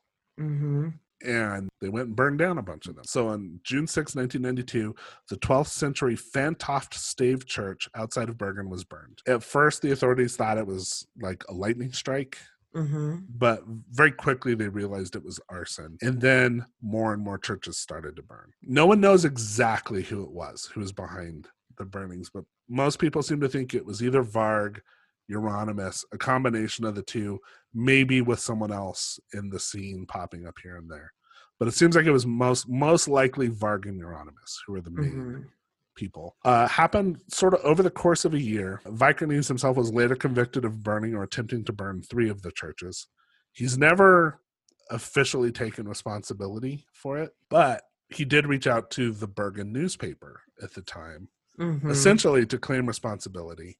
They wrote a big article, I think in 1993, January 20th, 1993. He was interviewed anonymously, and he told the reporter that he was not only behind the church burnings, but also that he had murdered a man in Lillehammer. Put a pin in that, because I'm going to get to that. It's not ever been super clear who this murdered person is, but I think I know who it is, and I'm going to talk about that in a minute. Okay. He also set up interviews with other members of the black metal scene, all of whom, part of this black circle, all of whom claimed they were responsible for these church burnings. They all claimed to be Satanists. They said that the burnings would continue, etc. So the article was published on January 20th, 1993 with the headline, "We Lit the Fires." It included a photo of Vikernes hiding his face and holding 2 large knives. So I think he's kind of, no one can see me, but I'll see if I can find that picture and post it on social media. Okay. But it was real dumb because by the time the article came out, he'd already been arrested for this.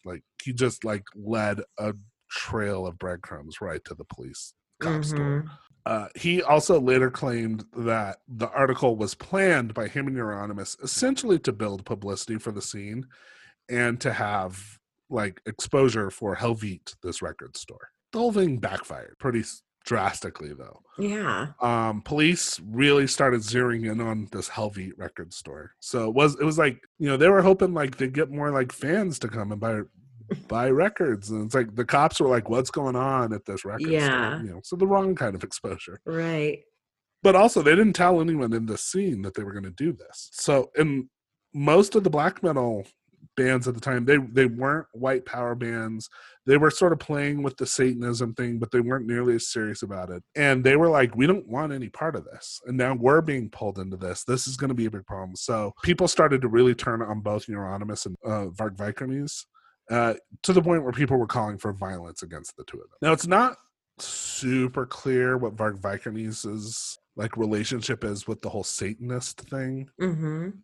He was sort of playing at Satanism early on, but he really has moved into pagan heathenry, Norse god worship and stuff. So whereas Euronymous was very explicit in his satanic beliefs, we must be the slave to the dark god or whatever. Yeah. Varg Vikernes essentially claimed that the burnings were revenge for the Christian domination of Viking lands and the desecration of Viking temples and stuff. Okay. Like I said, no one knows exactly who burned the churches. After being arrested, he never has taken responsibility, but he would say things like, well, if I were to speculate about what these burnings were about, and then, sort of like when O.J. Simpson put out the if I did it kind of. Yeah. Yeah. Kind of that kind of thing.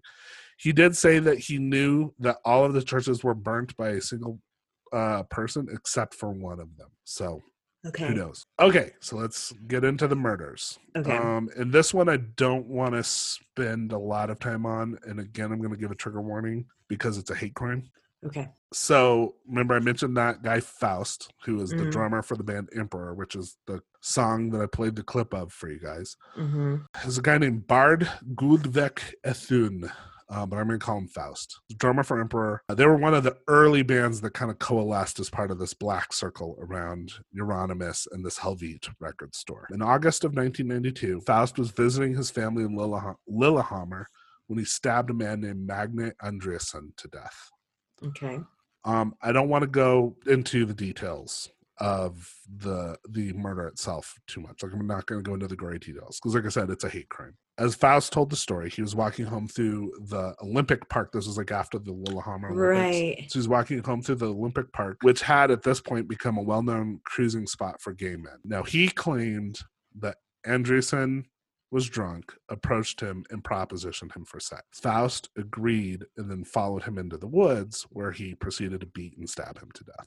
Okay. The lead singer of Emperor, and I'm going to talk a little bit more about Emperor in their place because I'm actually, I have mixed feelings about them as a band.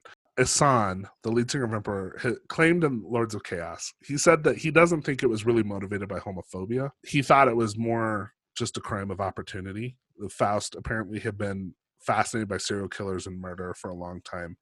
and had talked about how he wanted to know what it was like to kill someone. So it was maybe explicitly a homophobic hate crime, maybe not. Several people have said, well, he wasn't really homophobic, or we don't think this was about homophobia, etc.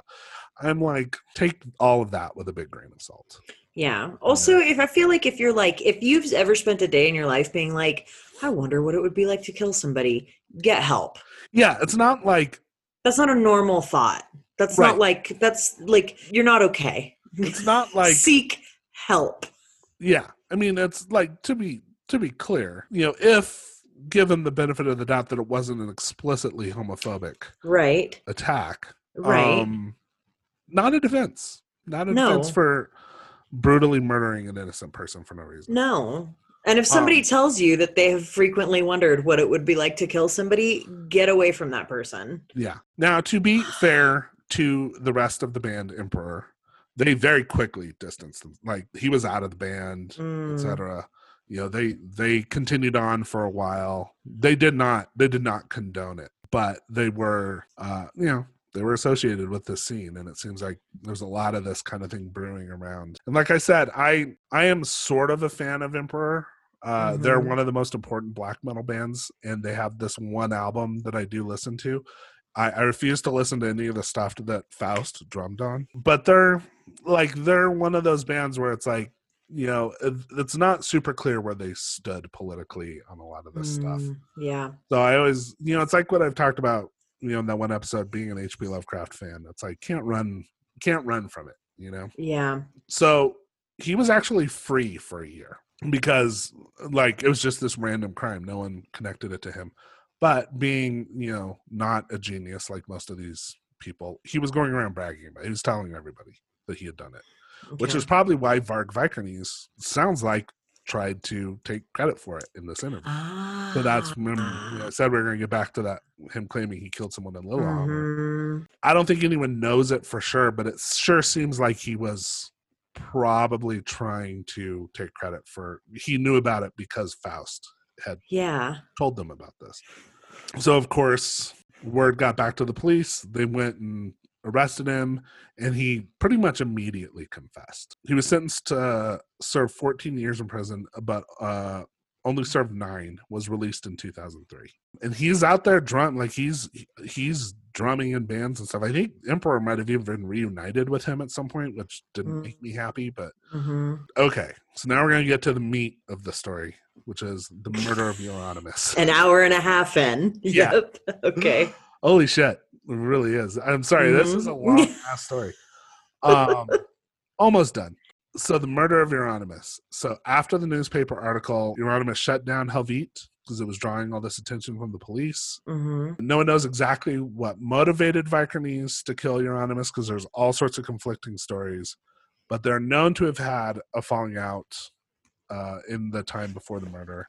Some people say it was financial disagreements after the release of this first Burzum album. Then after the schism in the scene, after the article was published, there was this kind of power struggle for who was like the pure black metal, icon in the scene. And so people were sort of coalescing either around Euronymous or around Varg Vikernes, or a lot of people just abandoning the two of them altogether. So here's a quote. This is from Isan, lead singer of Emperor. He says, I knew they had a conflict. Euronymous had said he thought Grishnak was an asshole. Grishnak thought Euronymous was an asshole. To some degree, I think it was a fight for leadership. In some way, they both wanted power and to be the leading man. They had both done a lot. Grishnak started the church burning, but Euronymous had the shop and kind of started the scene up.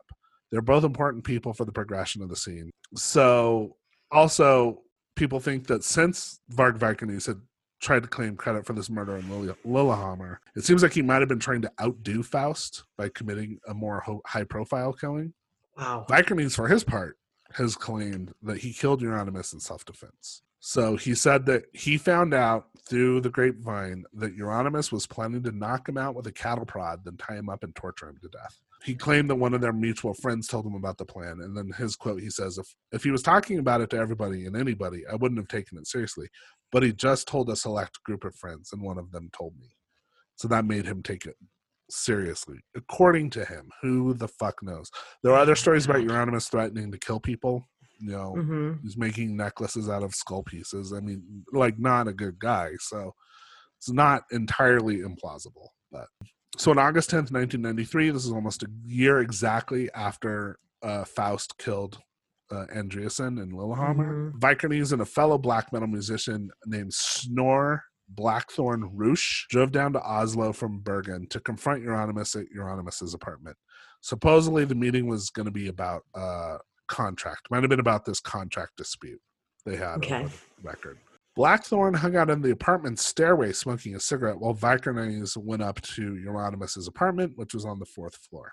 Euronymous then, apparently, Euronymous opened the door. They talked about the contract. I think things escalated. And then Vikernes said when he tried to hand the contract to Euronymous freaked out, panicked, and kicked him in the chest, and then ran into the kitchen to grab a butcher knife. So the two struggled over the knife. It sounds like in this hallway outside of the apartment. And Vikernes ended up stabbing Euronymous to death. Euronymous was later found in the apartment building's stairwell with 23 stab wounds, most of which were in the back. I think 16 of the stab wounds were in the back. Vikernes later tried to claim that most of these stab wounds came from Euronymous falling into broken glass, which seems like I feel like they would know the difference, like the forensic people. I also feel like, what would you say, 23 stab wounds? Yeah, that's a lot. That's a frenzy. Yeah, it doesn't seem like self-defense. Oops. Yeah. Now, after the murder, they didn't call the police. They didn't report it. After the murder, Vikernes and Blackthorn drove back to Bergen. And then Blackthorn later claimed that the murder was planned in advance and that Vikernes had pressured him into going along. And then this is what Blackthorn said. He says, I was neither for it or against it. I didn't give a shit about wasting. Now, Vikernes said that the attack was unplanned. The Blackthorn had simply come along to show Euronymous some guitar riffs he had written. I gotta say, that doesn't make a lot of sense to me because Blackthorn's like hanging out in the stairwell while Vikernes goes up to the apartment. If he's like wanting to show him guitar riffs, wouldn't he go up together? Sure sounds like he was a lookout to me, but who am I to say?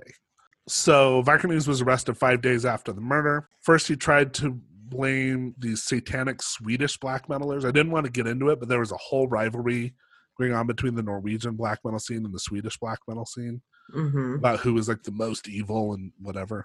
Yeah. When police arrested Varg Vikernes, they found 150 kilograms of explosives and 3,000 rounds of ammunition in his home. It has been claimed that he was planning on blowing up this like leftist anarchist hangout. It was like a punk hangout in Oslo called Blitz House. But Vikernes claimed, well, no, he was just simply collecting explosives and ammo to, quote, defend Norway in case the country was attacked. Because Norway's a big conflict hotspot. I mean, we're all like going after everybody's gunning for Norway. Yeah. You're fucking next, Norway. So Vikernes went on trial in 1994. It was around the same time that both Blackthorn and Faust went on trial. Faust for the separate murder, the murder in Lillehammer. It was kind of like a trial of the century in Norway. Like Varg Vikernes really became like a media villain. There's like famous pictures of him, like courtroom photos of him just like glaring at the camera from like the defense table. And then here's a quote. This is the guitarist from Emperor, a guy named Samoth. Again, not his real name, stage name. He says, I was hoping it wasn't Vikernes who did it because I knew that all this would lead to a lot of shit. But Vikernes was arrested shortly after, and then the ball started to roll. The police began a huge investigation of the whole scene, both in Norway and Sweden. The fact that Euronymous died did not affect me much personally, but because of his murder, the whole thing collapsed, and we all got bloody arrested and ended up in prison. And this was kind of the end of this era of the Norwegian black metal scene. Was not the end of black metal as a genre. Right. Still going on today. Right. But, you know, the scene really split. And black metal actually did become a commercial, like it's became very popular, very high production value. There's also a lot of like black metal influence bands that are not explicitly black metal. Okay. And then there's still this like underground black metal scene, which really did move into the like National Socialist black metal, like heavily inspired by Burzum and the racist white supremacist ideology. The prosecutors claimed that the murder was planned by Vikernes and Blackthorn and an unnamed third person who had stayed behind in Bergen to establish an alibi by using his credit card to rent movies and order food. So that seems suspicious. Yeah. Also, on the day he was sentenced, someone went out and tried to burn down 2 more churches in a symbolic show of support, and no one knows who that was. He received a 21-year sentence, which is apparently Norway's maximum for murder. They don't do life sentences. Mm-hmm. And then Blackthorne got an 8-year sentence for being an accomplice. While in prison, Vikernes, this is when he really became known as a well-known white supremacist, publishing a lot of material. I'm not going to talk much about it because fuck him. I don't want to put that out in the world. Mm-hmm. I'm not going to refer to any of it. He also continued recording under the Burzum name, still does to this day, but he moved away. He like denounced black metal. He now does this like ambient and like folk music, supposedly distanced himself from Satanism and black metal, but has like fully embraced this idea of like racism and Nordic heathenry. Okay. Yeah. Paroled in March 2009, still out there spewing his bullshit. So that is the story of Varg Vikernes. Now, just real quick, and then I'll be done, because I do want to say, like, I am somewhat of a fan of some of the black metal music. Mm-hmm. But I tend to stay away from these like originalist black metal bands because of all these ties. But there are all these bands who have like sprung out that are like I said, black metal influenced bands that are not so explicitly, certainly not tied to this scene in any way. Right. So one band, just to end on a slight up note. Okay.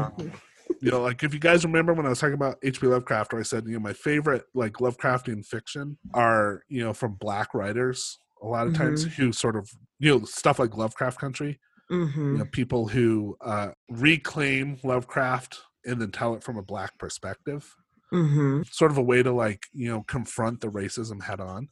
Well, in that vein, there's a band called, it's a new, very recent band, Zeal and Ardor, created in 2013 by a guy named Manuel Gagnou. I'm not pronouncing it right, I don't think. He's half Swiss, half, like his father was Swiss. His mother, I think, was a black blues singer. Oh, But he was raised in Switzerland. And before the start of Zeal and Ardor, he had been known for his chamber pop project, Bird Mask. So very different. And I've listened to Bird Mask, not metal. But apparently he was like, going back to his teen years, he had been a metal fan. So after posting some of his Bird Mask music on 4chan, which, you know, is risky. Is 4chan, yeah. Yeah. He asked people, was like, give me a mashup of 2 genres you'd want to hear. And so someone chimed in and said, do some black metal. And then someone else chimed in and said, do some inward music. So, and of course I'm not going to use the word, but inward music. But rather than like get offended or run away from it, he took it on as a challenge. And he created Zeal and Ardor, essentially is a fusion of black metal with American black spirituals. And specifically, it's examining the question of what music might have been created if the black slaves from America had not adopted the Christianity of their white owners, but rather adopted the figure of Satan as like a liberator, you know, Satan the light bringer, etc. So I'm going to play just a little short clip of some Zeal and Ardor, so you can. Okay. Even though it's still metal and you're not going to like it, it's a bit of a palate cleanser. So, yeah. Okay.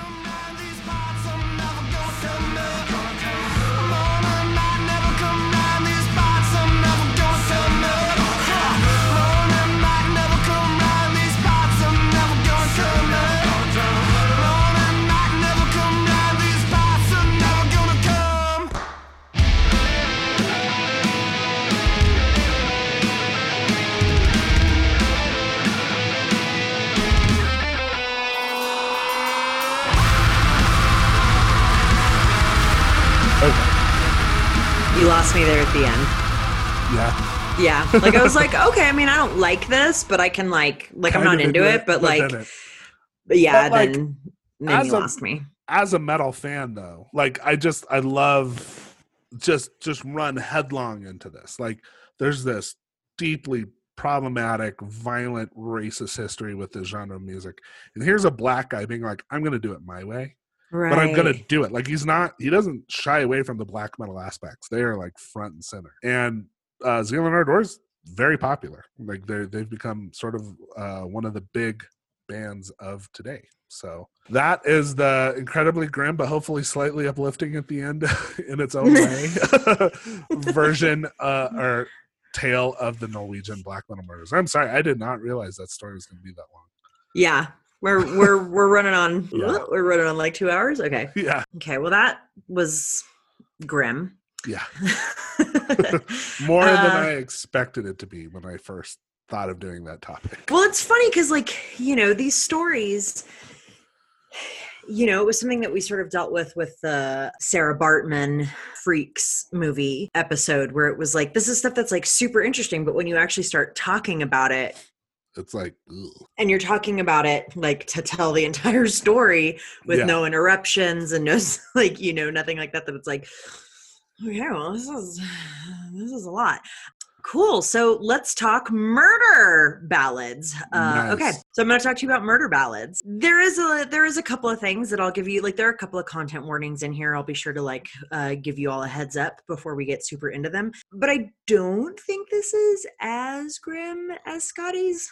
Who knows? Not. That's You why decide. We put mine first. you all decide. Cool. So the research for my story kind of led to several rabbit holes. So a couple of the rabbit holes that I fell into come from the following articles and whatnot. The first one is a thesis project or a thesis paper titled "This Murder Done: Misogyny, Femicide, and Modernity in 19th Century Appalachian Murder Ballads." And that was written by Christina Ruth Hasty. The second is "The History of Murder Ballads and the Women Who Flipped the Script." And that's an article from sheshreds.com.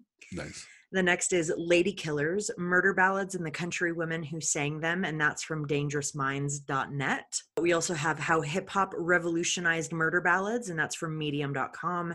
And then "Poor Boy, You're Bound to Die," that's history.net. And surprisingly, very little information came from Wikipedia. Well, that's cool. Yeah, Wikipedia did not have a ton to say about murder ballads, which I found shocking. Okay, so what the heck is a murder ballad? Murder ballad is a subgenre of traditional standard ballads. I think when we hear the word ballad, we sort of think of these like emotional, slow songs, but in actuality, the word ballad just means a narrative song that depicts an event. Sometimes those can be true events, and sometimes they're just, narrative songs about a fictional event.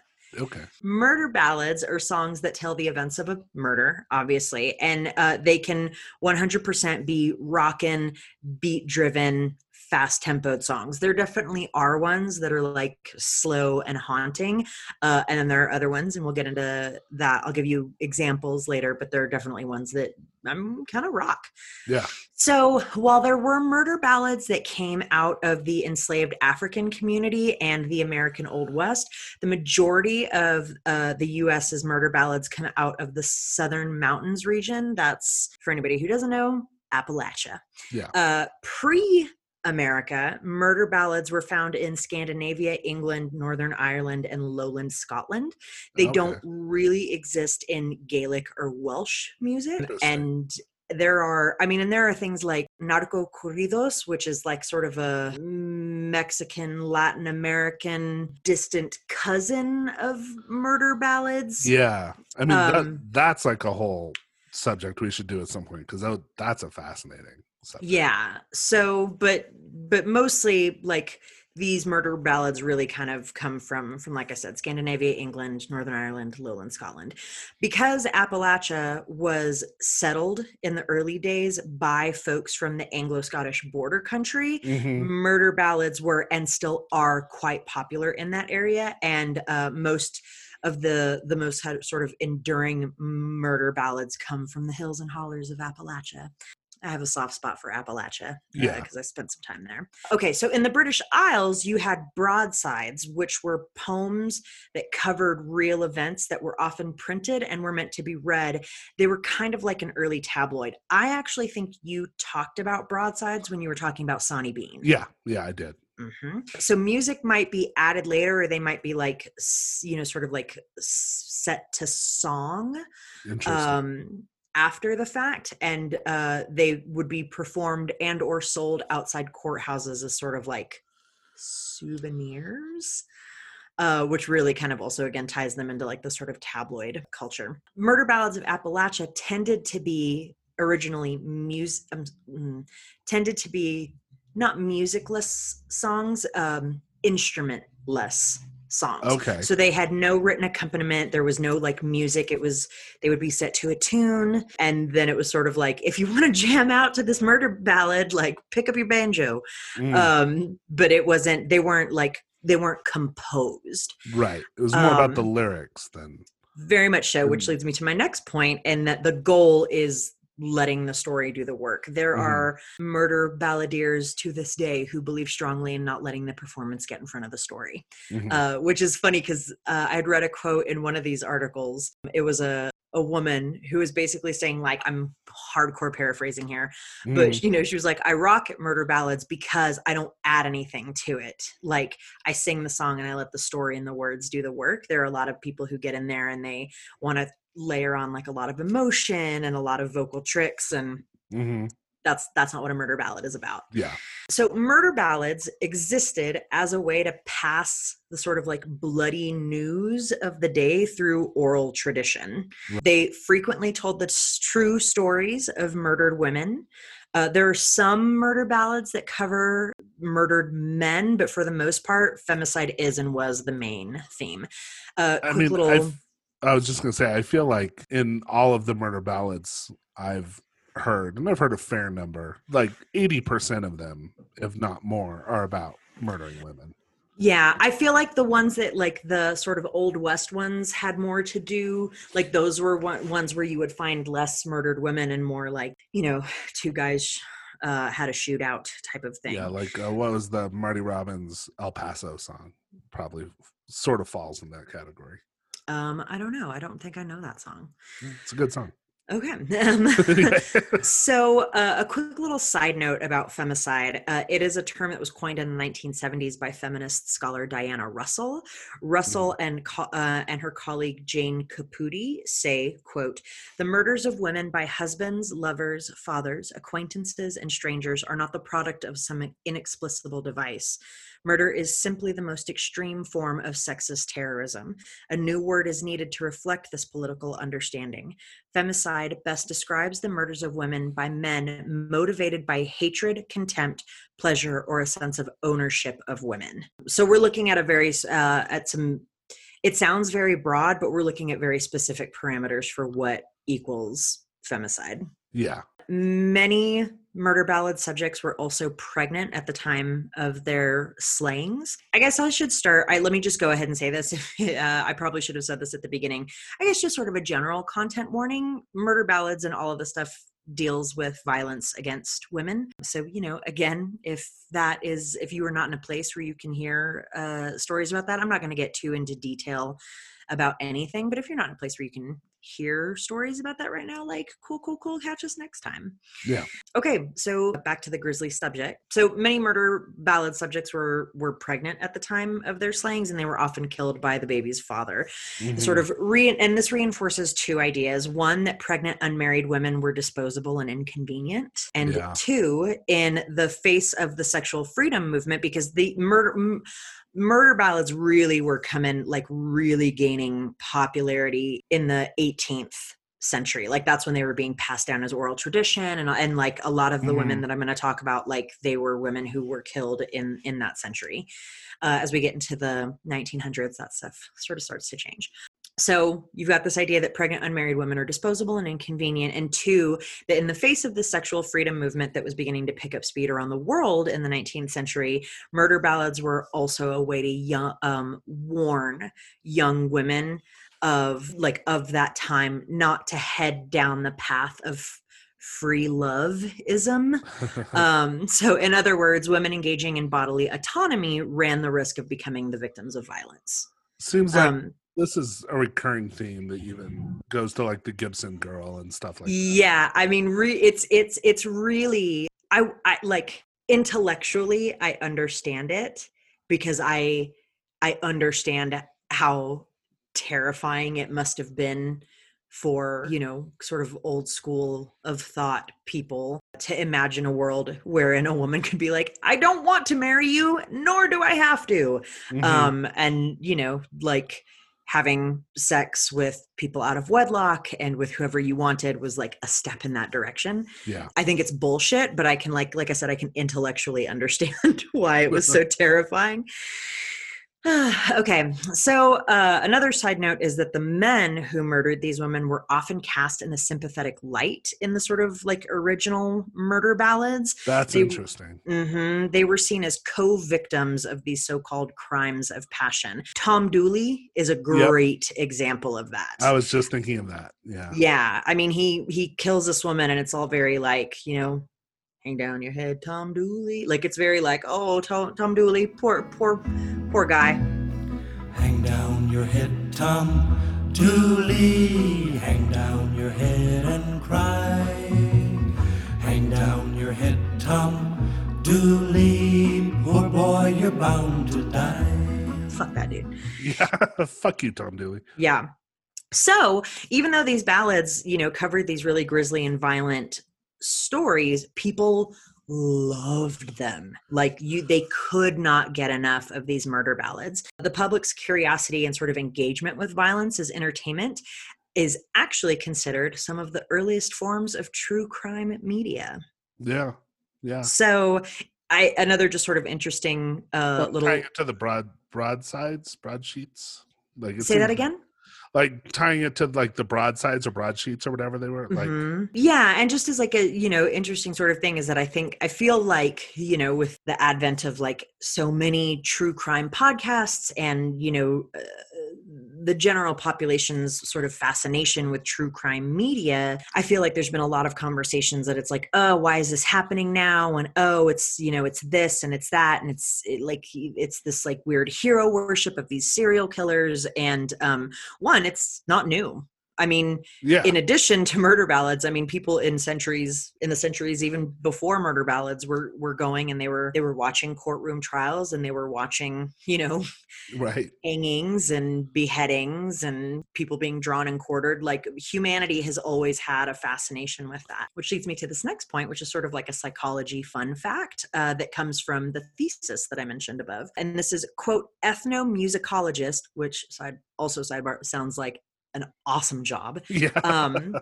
But ethnomusicologist Tomi Hahn describes the power of the extreme on our senses and why we are drawn to forms of entertainment well outside popular ideas of normalcy, the mainstream, or even safety.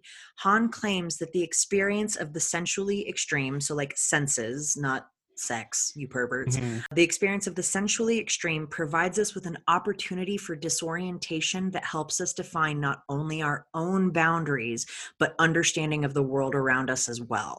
I think that's fascinating. Yeah. And there's a lot of think pieces and a lot of people are trying to figure out why people, especially women, are so fascinated with true crime. And I think that idea of it being something that helps us define our own boundaries is probably one of the things that hits it closer on the head for me and my own sort of fascination with true crime. Yeah, you've talked better than anything else. Yeah, you've talked a lot about that. Yeah. When you talk about your interest in true crime. Yeah. And I think it's also for me, for like part of it for me is I'm just sort of like fascinated with the human condition. And that might just be who I am. It might also be the work that I do as an actor and stuff. But there is and there are 100% true crime fans out there that are creepy. There's like the person who got the tattoo of the Ted Bundy bite mark and like that kind of shit. And the people who like, wed serial killers when they're in jail and all the, stupid women who are writing Chris Watts horny letters while he rots in jail. Like that is something different. Right. It's like all the people who buy like the John Wayne Gacy paintings and stuff like that. Yeah. And that is not where I come at it from, but there is something about, like I said, I'm just endlessly fascinated with the human condition and trying to connect the dots from both sides, right? Of how you get from A to B, as both somebody who commits acts of violence and somebody who is a victim, right, or survivor of it. Yeah. So, okay. famous murder ballads, because there's a couple. And this is by no means an exhaustive list. This is just some of the ones that are kind of the most well-known. The aforementioned Tom Dooley tells the story of the murder of Laura Foster in Wilkes County, North Carolina, by the titular cocksplat. Laura had an affair with Fuckface, and when she became pregnant, they made a plan to elope, but instead of eloping, he killed her. And at Dooley's trial, witnesses said that Dooley had sworn to get revenge on whoever had given him the pock, aka syphilis, because of course he wasn't just sleeping with Laura, he was slinging his dick all over that town and was sleeping with, at minimum, Laura's cousin Anne and at least one other woman named Pauline. Again, titular cocksplat. Yeah, titular cocksplat. Like, you know, again, this is not like me getting off on like a pro monogamy thing or anything like that. But like, one, you're not playing safe, and two, everything else that I'm about to say. Yeah. So I guess once Laura got pregnant, Dooley assumed that Laura was the one who had given him syphilis. Like, there's no. Yeah, I'm trying to I mean, this goes back to like it's as dumb as the logic I was talking about with some of the Satanic Panic stuff. Yeah. What? Yeah. There were actually people who believed that Anne, so Tom kills Laura. Right. That happens. And in the aftermath of it, which I'll get to in a second, there were actually people in the area who believed that her cousin Anne was the actual murderer, and that Dooley, being, you know, the nice dude that he was, he had only taken the fall for the murder to save Anne. Yeah, I'm not sure about that. Yeah, that's a load of BS. Put an asterisk by that. Okay.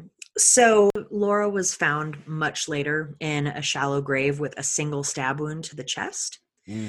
Dooley tried to run, but he was eventually caught with the help of Colonel James Grayson. James Grayson makes an appearance in the song, who actually really didn't have a lot to do with it, other than the fact that Dooley was working with Grayson or something, and when Grayson heard about it, he was like, "Oh, hey, cops! Like, Dooley's right here." Like, that's kind of the sole role that he had in it.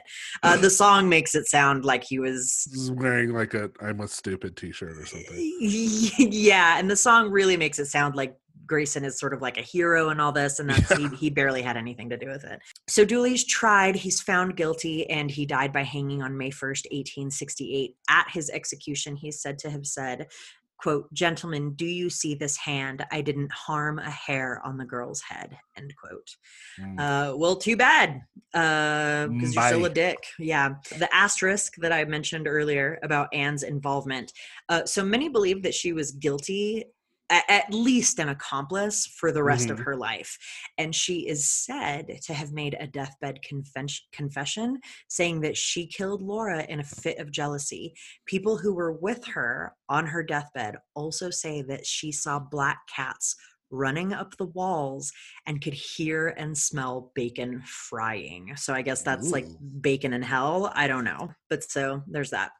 Most famous version of the song is done by the Kingston Trio, although the story of Tom Dooley has found its way into several pieces, including one by death metal band Macabre, which appeared. No, I know that. Yeah, which appeared on their album of acoustic folk songs, Macabre Minstrels, Morbid Campfire Songs. That was released in 2002. That's actually one of my favorite albums. Yeah. So Tom Dooley, the song Tom Dooley, is a great example of the murderer having a sympathetic gaze, being given a sympathetic gaze in the song. Right. And the song seems to be told from the viewpoint of a third-person narrator. The viewpoint, I guess, in murder ballads is sometimes it's the victim, sometimes it's the murderer, sometimes it's like a sort of disembodied narrator, sometimes it's like, you know, somebody who's like watching the hanging, sometimes it mixes and it goes from one to the other. Not real big on rules, like hard and fast rules for this. They kind of, you know, went by whatever was going to tell the best story. Yeah. Second one is Omi Wise, which is based on the tragic tale of Naomi Omi Wise. Okay. She was killed in 1908. The exact details of her life and death are, of course, lost to history. She's said to have been an orphan who fell in love with this guy, you know, and had the sort of audacity to have sex out of wedlock with a man who killed her when she became pregnant. Again, Recurring theme. like, yeah, recurring theme. Her killer, a man by the name of John Lewis, is described in Wikipedia as a ne'er-do-well who never meant anything about anything serious. I feel like the page on Omi Wise is written by somebody in Appalachia. Like the vernacular that is used in it is just so regional and doesn't sound, you know, like sort of academic and detached. Right. It sounds very much like somebody was like, well, I'm going to make a Wikipedia page about Omi Wise because there ain't one yet. So John Lewis was tried for Omi's murder, found not guilty, and he died 5 years later, confessing to the murder on his deathbed. No. Probably the most well-known version of the song belongs to Doc Watson, who learned the song from his mother, which I thought was interesting. Yeah. This one is like Tom Dooley, whatever, screw Tom Dooley. Omi Wise, this song, especially the Doc Watson version, hits me really hard, like really hard in the feels, because while the song is told from third person, it also gives voice to Omi and her murderer. So it switches like stanzas. And includes Omi begging for her life once the plan to kill her has come to light. Ooh. Yeah. So it's very sad. Have mercy on my baby and spare me my life. I'll go home as a beggar and never be your wife. Okay, Pearl Bryan. Her story is probably the most well-known, and there is the most information about her out there. This was actually very briefly mentioned in a recent hometown story of a mini-sode episode of My Favorite Murder. And when I was doing it, I was like, wait, hold on. This sounds really familiar. And then I was like, oh, it's the exact same thing. Okay, so Pearl Bryan. In 1895, Pearl Bryan had the misfortune of meeting Scott Jackson. He was a dental student at the Ohio College of Dental Surgery. They began an affair, and she, surprise, surprise, ended up pregnant. Mm-hmm. On January 31st, 1896, she met Jackson and his roommate in Ohio, I think. Don't quote me on that. Okay. So folklore varies greatly about what happened to her after this meeting. There's a lot of, basically from the time that they met until the end of her life. Trigger warning here for anybody, skip ahead. But her decapitated body was found the next day by a 17-year-old farmhand named Johnny Hewling, who probably did not receive therapy for the PTSD that discovery surely gave him. Even though her body was found without a head, she was identified by the tags in the custom-made shoes she wore from Greencastle, Indiana, which is where she was from. I don't know. Something about that just breaks my heart. Yeah. I mean, there's a lot of stuff about Pearl Bryan that is just like, for fuck's sake. She was 5 months pregnant at the time of her death. Her head was never found. And her two murderers gave several locations for where her head could be found. None of them proved fruitful. Okay. So these two assholes, they were tried, they were found guilty, and they were sentenced to death by hanging the morning of March 20th, 1897. From what I can tell, it sounds like they went to trial, the judge, whatever, was like guilty, and then they literally like took them to the gallows. Yeah, there was no like... I think that's the way it was like Old West justice. That's the way they were like, all right, let's go. Okay, so I guess in, a little bit of like poetic justice, reports say that both men survived the initial drop. And so they died of strangulation some minutes later. They were the last two people hanged in Newport, Kentucky. And as a matter of fact, the gallows were torn down and destroyed after their execution. Okay. I'm just going to say I'm playing the world's smallest violin. Oh, yeah. Pearl is said to haunt the Bob Mackey's Music World, which is a honky-tonk in Wilder, Kentucky. But it seems like if she was going to haunt a place, it would be where her body was found, which is where a YMCA now stands in Fort Thomas, Kentucky. Okay. The two places are actually only about 2.5 miles apart, but yeah. Also, I feel like Bob Mackey's might be great for an odds and ends episode because it's like honky tonk bar, like music venue that is said to be insanely haunted because of the murders, suicides, blah, like it's just endless. Yeah, let's put a pin in that one. 'Cause I gotta get back to that. Yeah, which, it's one of those things where I'm like, did any of this stuff happen here, or is it just like good for business? Yeah. Lots of versions of this song. Probably the best and most haunting version, in my humble opinion, is a 2015 version recorded by the band Elephant Micah. If for nothing else, because it starts out, and there's plenty of other reasons, like it's just a really beautiful song. But for me, for my money, for what it's worth, I like it because it starts out with people, if you'll listen, rather than young ladies, if you'll listen. People, if you'll listen, a story I'll relate. It happened near Fort Thomas in the old Kentucky state. Like I said, Pearl Bryan is one of the murder ballad victims we actually know the most about. Yeah. Like her Wikipedia page is vastly more. Laura Foster, who's Tom Dooley's victim, doesn't even have a Wikipedia page. Really? They're like, here, we want to talk about Tom Dooley. Yeah. Well, that's frustrating. Yeah, I like that dude. So as murder ballads sort of started to make their way into the folk country bluegrass world in the 20th century, women started to put their stamps on these grisly songs, and they even began to turn the tables on the standard murder ballad narrative and like put their own spin on it. So traditionally before this, there were, like Doc Watson, which he probably was not living in the 19th century, in the 1800s. But, like the song had been passed down to him. But if there were recorded versions, they were really made famous by male musicians. Right. And as like I said, as the 20th century started going in, women started to be like, we're actually going to tell these stories because we've got a bit of a different spin to put on them. So in 1924, musicians Ava Davis and Samantha Baumgartner recorded the murder ballad by the name of John Hardy on the banjo.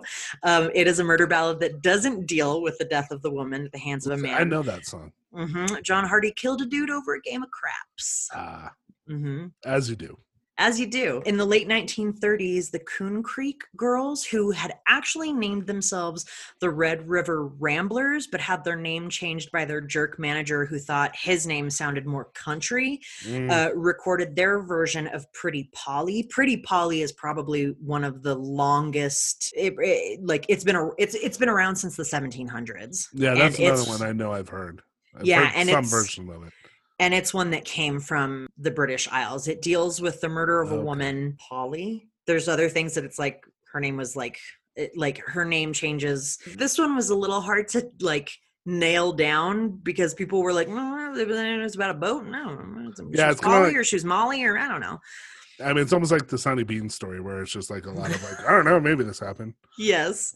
So it deals with the murder of a woman, Polly, by a ship carpenter who, as legend has it, is either haunted by her ghost or confesses to the murder or goes insane or his ship is cursed. Or all of the above. Yeah, it's really not clear. Like I said, it has a super long history. The original broadsides, which I think still exist for this story, came from Hampshire, England. Okay. Anyway, the Coon Creek Girls recorded a version that honestly sounds pretty menacing. Nice. Yeah, the banjo on it really slaps and it really gives this listener a sense that's something's coming after. Nice. Yeah, after you. Oh, I used to be a rounder, I've been around this town. Oh, I used to be a rounder, been around this town. I've courted Pretty Polly, I've been all around. Oh, word is Pretty Polly. I've been entrenched in murder ballads. If anybody was to see me these last couple of days, they'd be like, are you okay? Then in the 1940s, female musicians started really. So up until the 1940s, women started recording murder ballads. And in the 1940s, that's when female musicians really started like taking hold of the narrative. And the stories switched from femicide to women murdering men who'd done them wrong, sometimes on accident, sometimes intentionally. Songs like I Didn't Know the Gun Was Loaded by Patsy Montana sort of turned the murder turned the murder ballad tradition even like more on its head, with verses like, now one night she had a date with a wrestling heavyweight and he tried a brand new hold she did not appreciate, so she whipped out her pistol and she shot him in the knee, and quickly she sang this plea, I didn't know the gun was loaded and I'll never do it again. Funny thing about these is that it's always like, you know, the song is cranking along and it's doing this thing, but when it comes to this type of thing, the woman's always like, oops, my bad. Like it's very like very much using the trope. Yeah. No, that's a fantastic song. I want to go listen to that right now. Yeah. I'll let you finish your story. You just walk away. Just the sound of the headphones falling on the desk. Okay, I'm not too far done. I'm not too far from done. It's also around this time that these women stopped using true stories and instead started writing these like fictional murder stories. In 1966, Wanda Jackson recorded The Box It Came In, about a woman who is not only abandoned by her husband, but also robbed by him. So this son of a bitch, he takes everything from her. He even takes her wedding dress, leaving only the box it came in behind. The song ends with a promise that he's got a new sweetheart to fill my wedding gown, but somewhere I'll find him, then I'll have peace of mind, and the box that he comes in will be all satin lined. But somewhere I'll find him, then I'll have peace of mind, and the box he comes home in will be all satin lined. Dang, Wanda! Yeah, no, that's another one I know. That's another fantastic song. Yeah, it's great. So now I'm going to talk about like more modern female murder balladeers, and we're going to kick things right off with the queen of country music, Dolly Parton. Yes. If you want a great podcast listen, if you're looking for something that's sort of like a limited series and you want to know more about Dolly Parton, which you should, because she's just a fascinating character and an incredible human being, you should take a listen to Dolly Parton's America. And I guess that was also one of my sources. The first episode of that podcast, I believe, is called Sad Ass Songs. So you can take a listen to that episode to learn more about her murder ballads and the general badassery of Dolly Parton. But she wrote this song called The Bridge in 1967 about a woman who falls in love with a man under a bridge, gets pregnant, and when the man leaves her, she returns to the bridge to end her life. The bridge so high, the bridge so tall, here is where it started, on the bridge.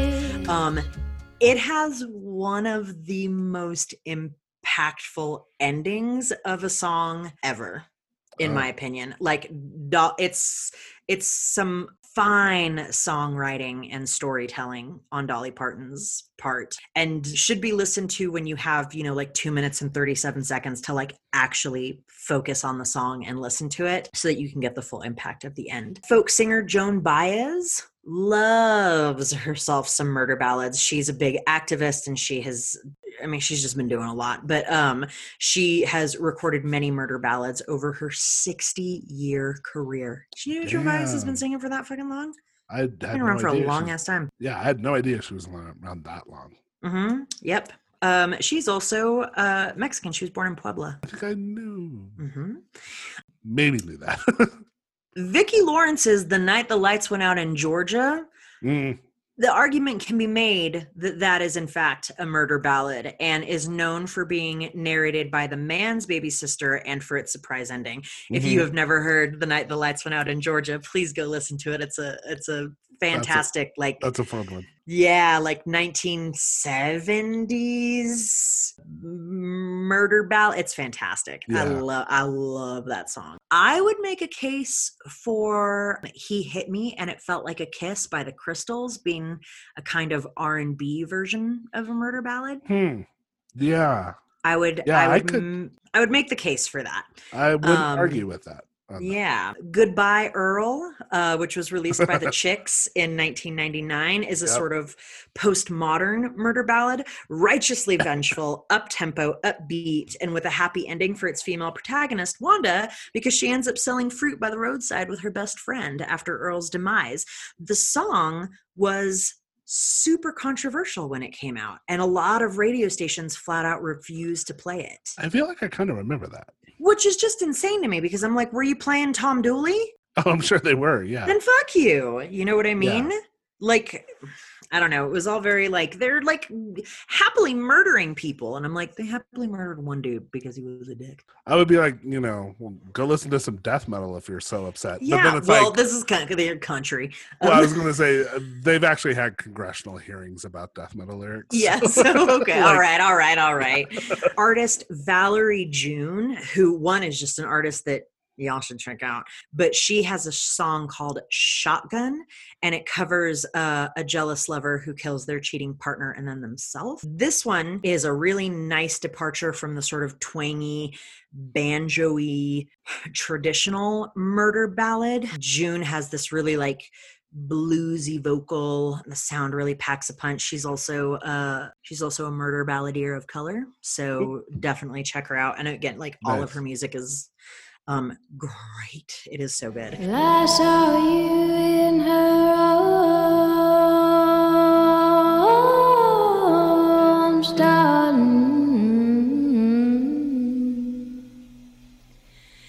Well, I saw you kiss her lips, baby,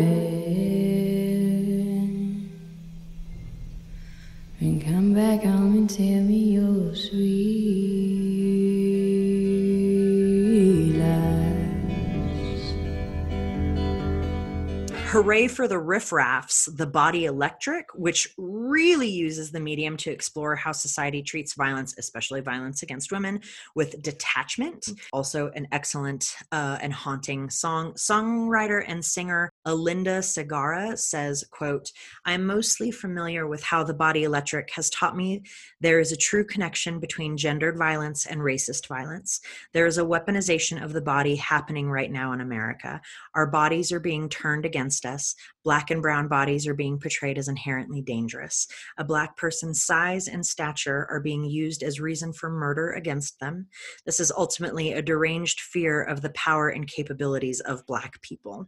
It is the same evil idea that leads us to blame women for attacks by their abusers.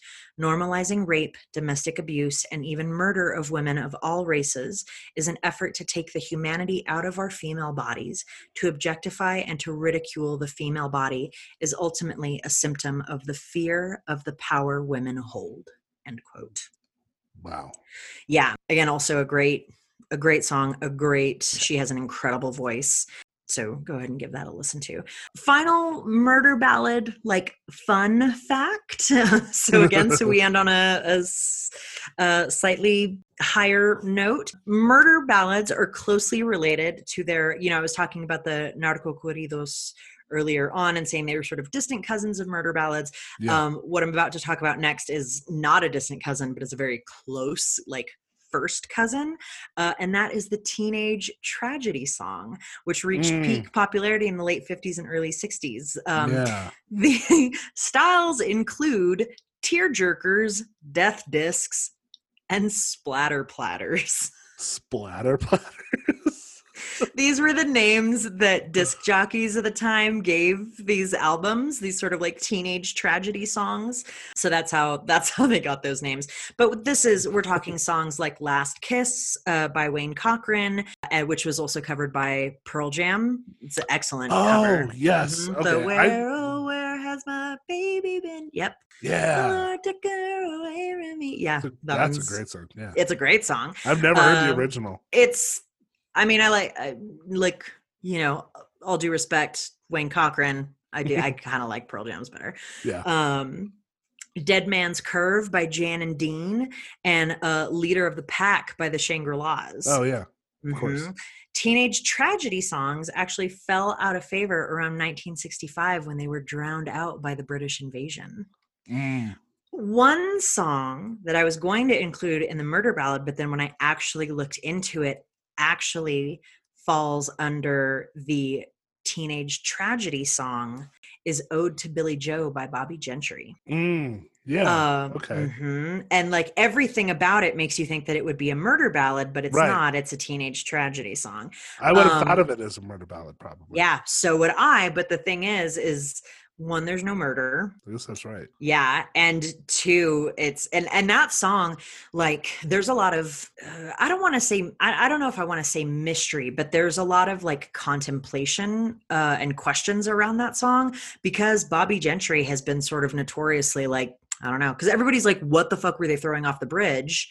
And she's like, I don't know. Wow. And they're like, no, but really, and she's like, I don't know.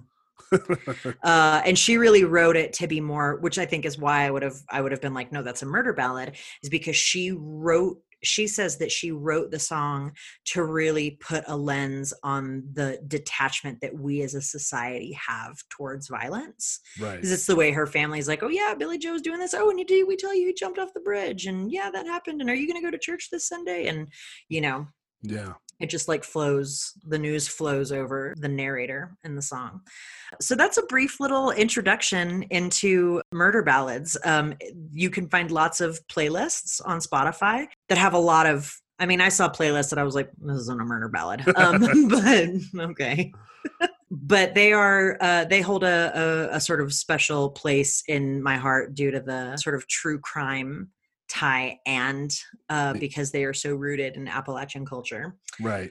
All your time in Virginia. Yeah. I mean, I obviously, like, I knew songs like the Kingston Trio, like Tom Dooley. Like, I think that was a song I knew from my dad, actually.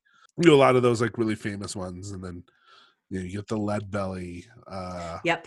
In the Pines. You know, I don't know if that's technically a murder ballad, but it sort of feels like it's in the ballpark. Feel like I saw it listed. Yeah, it's a great song. Nirvana's cover of that, by the way, on the Unplugged album. That might be one of the songs that I saw on the murder ballad Spotify playlist.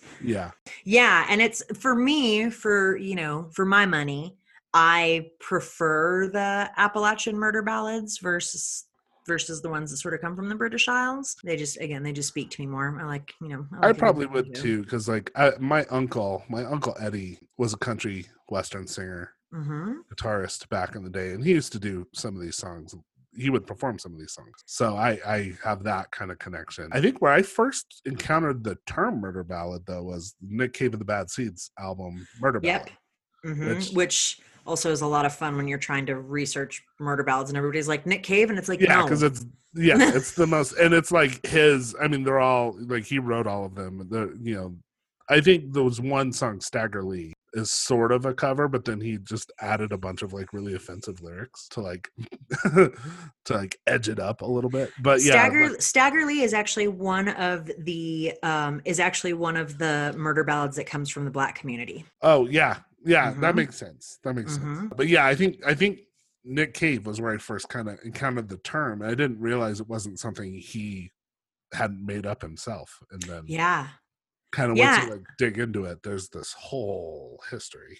Yeah, and our friends at Trick Lock, which is a theater here in Albuquerque, they did a show a few years ago called Her Murder Ballads. I think so.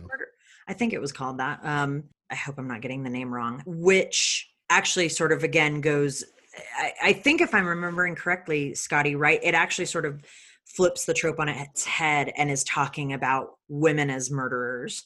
And I think there was some like infanticide and familicide and stuff in there. Yeah, that's my memory. Yeah. Again, which was fun for my little true crime murder ballad loving heart. Yeah. There are some great songs. I'm gonna have to check out that Dolly Parton one. I don't think I've ever heard of that one. Yeah, it's also just really funny to, again on that podcast, to listen to her, because I mean she's like, she uses word like tits, and she's Yeah. very, it's a very cool podcast because they get in pretty close to her. And I like, one of the things I also think is super fascinating about Dolly Parton is that she has created a set of boundaries for herself as somebody who is extraordinarily famous. In the podcast, they talk about this a little bit. There is something, I think it's called a Q score, that is It's like the likability score or something. essentially the Yeah. likability score of celebrities and whatnot. Beyonce's like, I'm sorry, not Beyonce. Dolly Parton is like at the top of that list. It And doesn't surprise me. yeah, and her negative perceptions are lower than I think almost anybody else. And this is why I was like Beyonce. Beyonce has like a negative perception score of like 33, which the guy's like, who has a negative perception of Beyonce? But I'm sure people do. I mean, I think I know a couple of those people. But yeah, Dolly Parton doesn't really have that. She talks about, like, they talk about feminism. She talks about, I think again in that first episode, she's like, I was going through a hard time and I was really struggling. And the guy who hosts the podcast was like, well, what were you struggling with? And she goes, that's personal. And he's like, okay. Okay. Yeah. And she's never like, she's not shitty about it.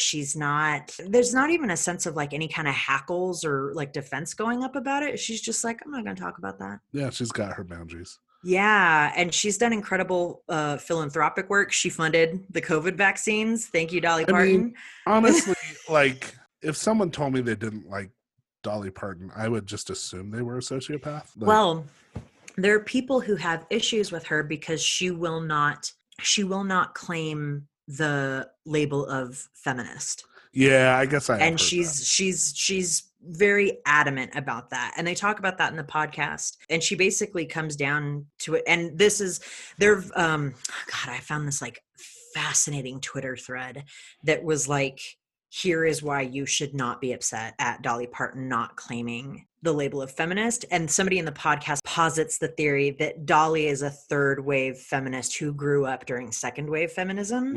So like it was just never gonna, it wasn't gonna line up. Yeah. It wasn't gonna line up. But she talks about, she's like, I hold those beliefs in practice. So, and that's what matters. I mean, I have a problem with anyone who just feels like they have the right to inflict a label on anybody. And not that like feminism is a label that is inflicted, but like she doesn't want it. She gets to make that choice for herself. I think look at the whole story of the person, of her, both her musical talent, but also like everything she's done in her life, rather than like, let's zero in on this one thing to be upset. Yeah. And she's also, oh God, she has this one beautiful quote about forgiveness. Cause the guy who basically like discovered Dolly, he put her on his show, and I'm not remembering his name right now, but he was a big country dude. And he like hired Dolly because his girl singer was leaving the show, and he was like, oh, we're going to bring in Dolly Parton. And like, she wrote I Will Always Love You for this guy.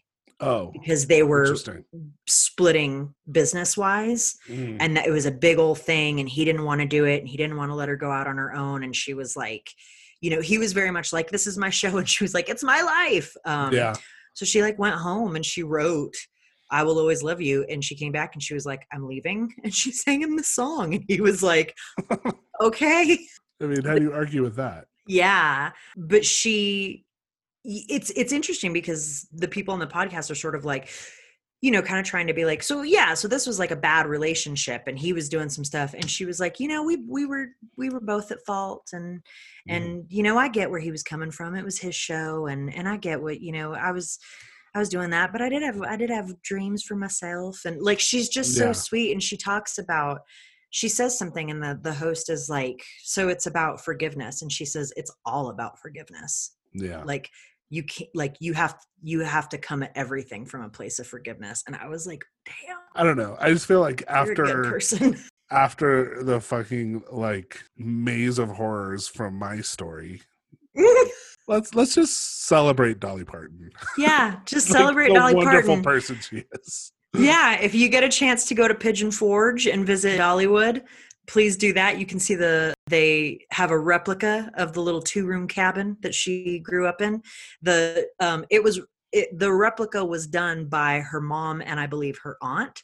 So like, and she talks about it in the podcast. She's like, those are my grandpappy's boots that you see. And there's those ones right by the bed. Nice. Stuff was taken from their home. Also in the podcast, they actually get to go out and see because the actual cabin, it still exists. Oh, nice. So they take the host of the podcast, the host and the producer out, and it's like it had basically like deteriorated down to the foundation, and then they sort of built it back up, and now it's kind of like a little vacation home. Like when any member of the Parton family like wants to get away from it all for a bit, they can go out to the cabin. Oh, that's cool. And hang out there. She does an incredible reading program where she sends kids a book every month of their life from age 0 to 5. Mm-hmm. I've heard of that. Yeah. I mean, she's just. I mean, you can have Varg Vikernes or you can have Dolly Parton. Yeah, or you can. I'll have let Dolly you Parton. make the choice. Yeah, choose Dolly. If given the choice, choose Dolly. Always. Have you ever heard the I'm sure you have, I'm sure you've talked about it, where they took Jolene and like slowed it down? Yes. And it is like the most haunting, creepy, like it doesn't even sound like a mistake or anything. It just gives you goosebumps. Yeah, Jolene's a great song. I did. So fun fact here. This is so stupid. I'm sorry, everybody who's listening to this. But I did Jolene at karaoke one time and basically had a running commentary because, she's doing this whole like your ivory skin, your eyes of green. It's obviously this woman who is like beautiful. I think she's got red hair and all these things. And like, and the song is very interesting too, because she's not like, fuck you, bitch. She's like, please don't take this guy away from me. And the commentary that I was running was basically like, this isn't Jolene's fault. Like, go after the dude, like dump the dude and keep Jolene. That's the real thesis nugget of the song, is that Dolly and Jolene need to go off and ride into the sunset. What is this like Gomer bringing to the table here? Yeah, fuck you, dude. Yeah. So again, as always, choose Dolly. All right, that's all we got. Welcome back, everybody. Happy 2021. Yeah, let's make this year better than last year. Jesus, come on, guys. Wear a mask. Stay safe. If you live in New Mexico, you can go to the New Mexico vaccine website and get signed up and registered. That'll let you know when you can get your vaccine, when it becomes available. Put that in the show notes. Yeah. All right. All right. Well, yeah, this was it's amazing. Like this was like probably our grimmest episode that then ended in just like a celebration of Dolly Parton. Like, yeah. Again, choose Dolly. Choose Dolly. All right. Have a good night and week. Everybody, we'll see you next week. Bye. Bye. So listen, friends, we'll blow your mind with the finest nonsense we could find. Might be true, and that's the weirdest thing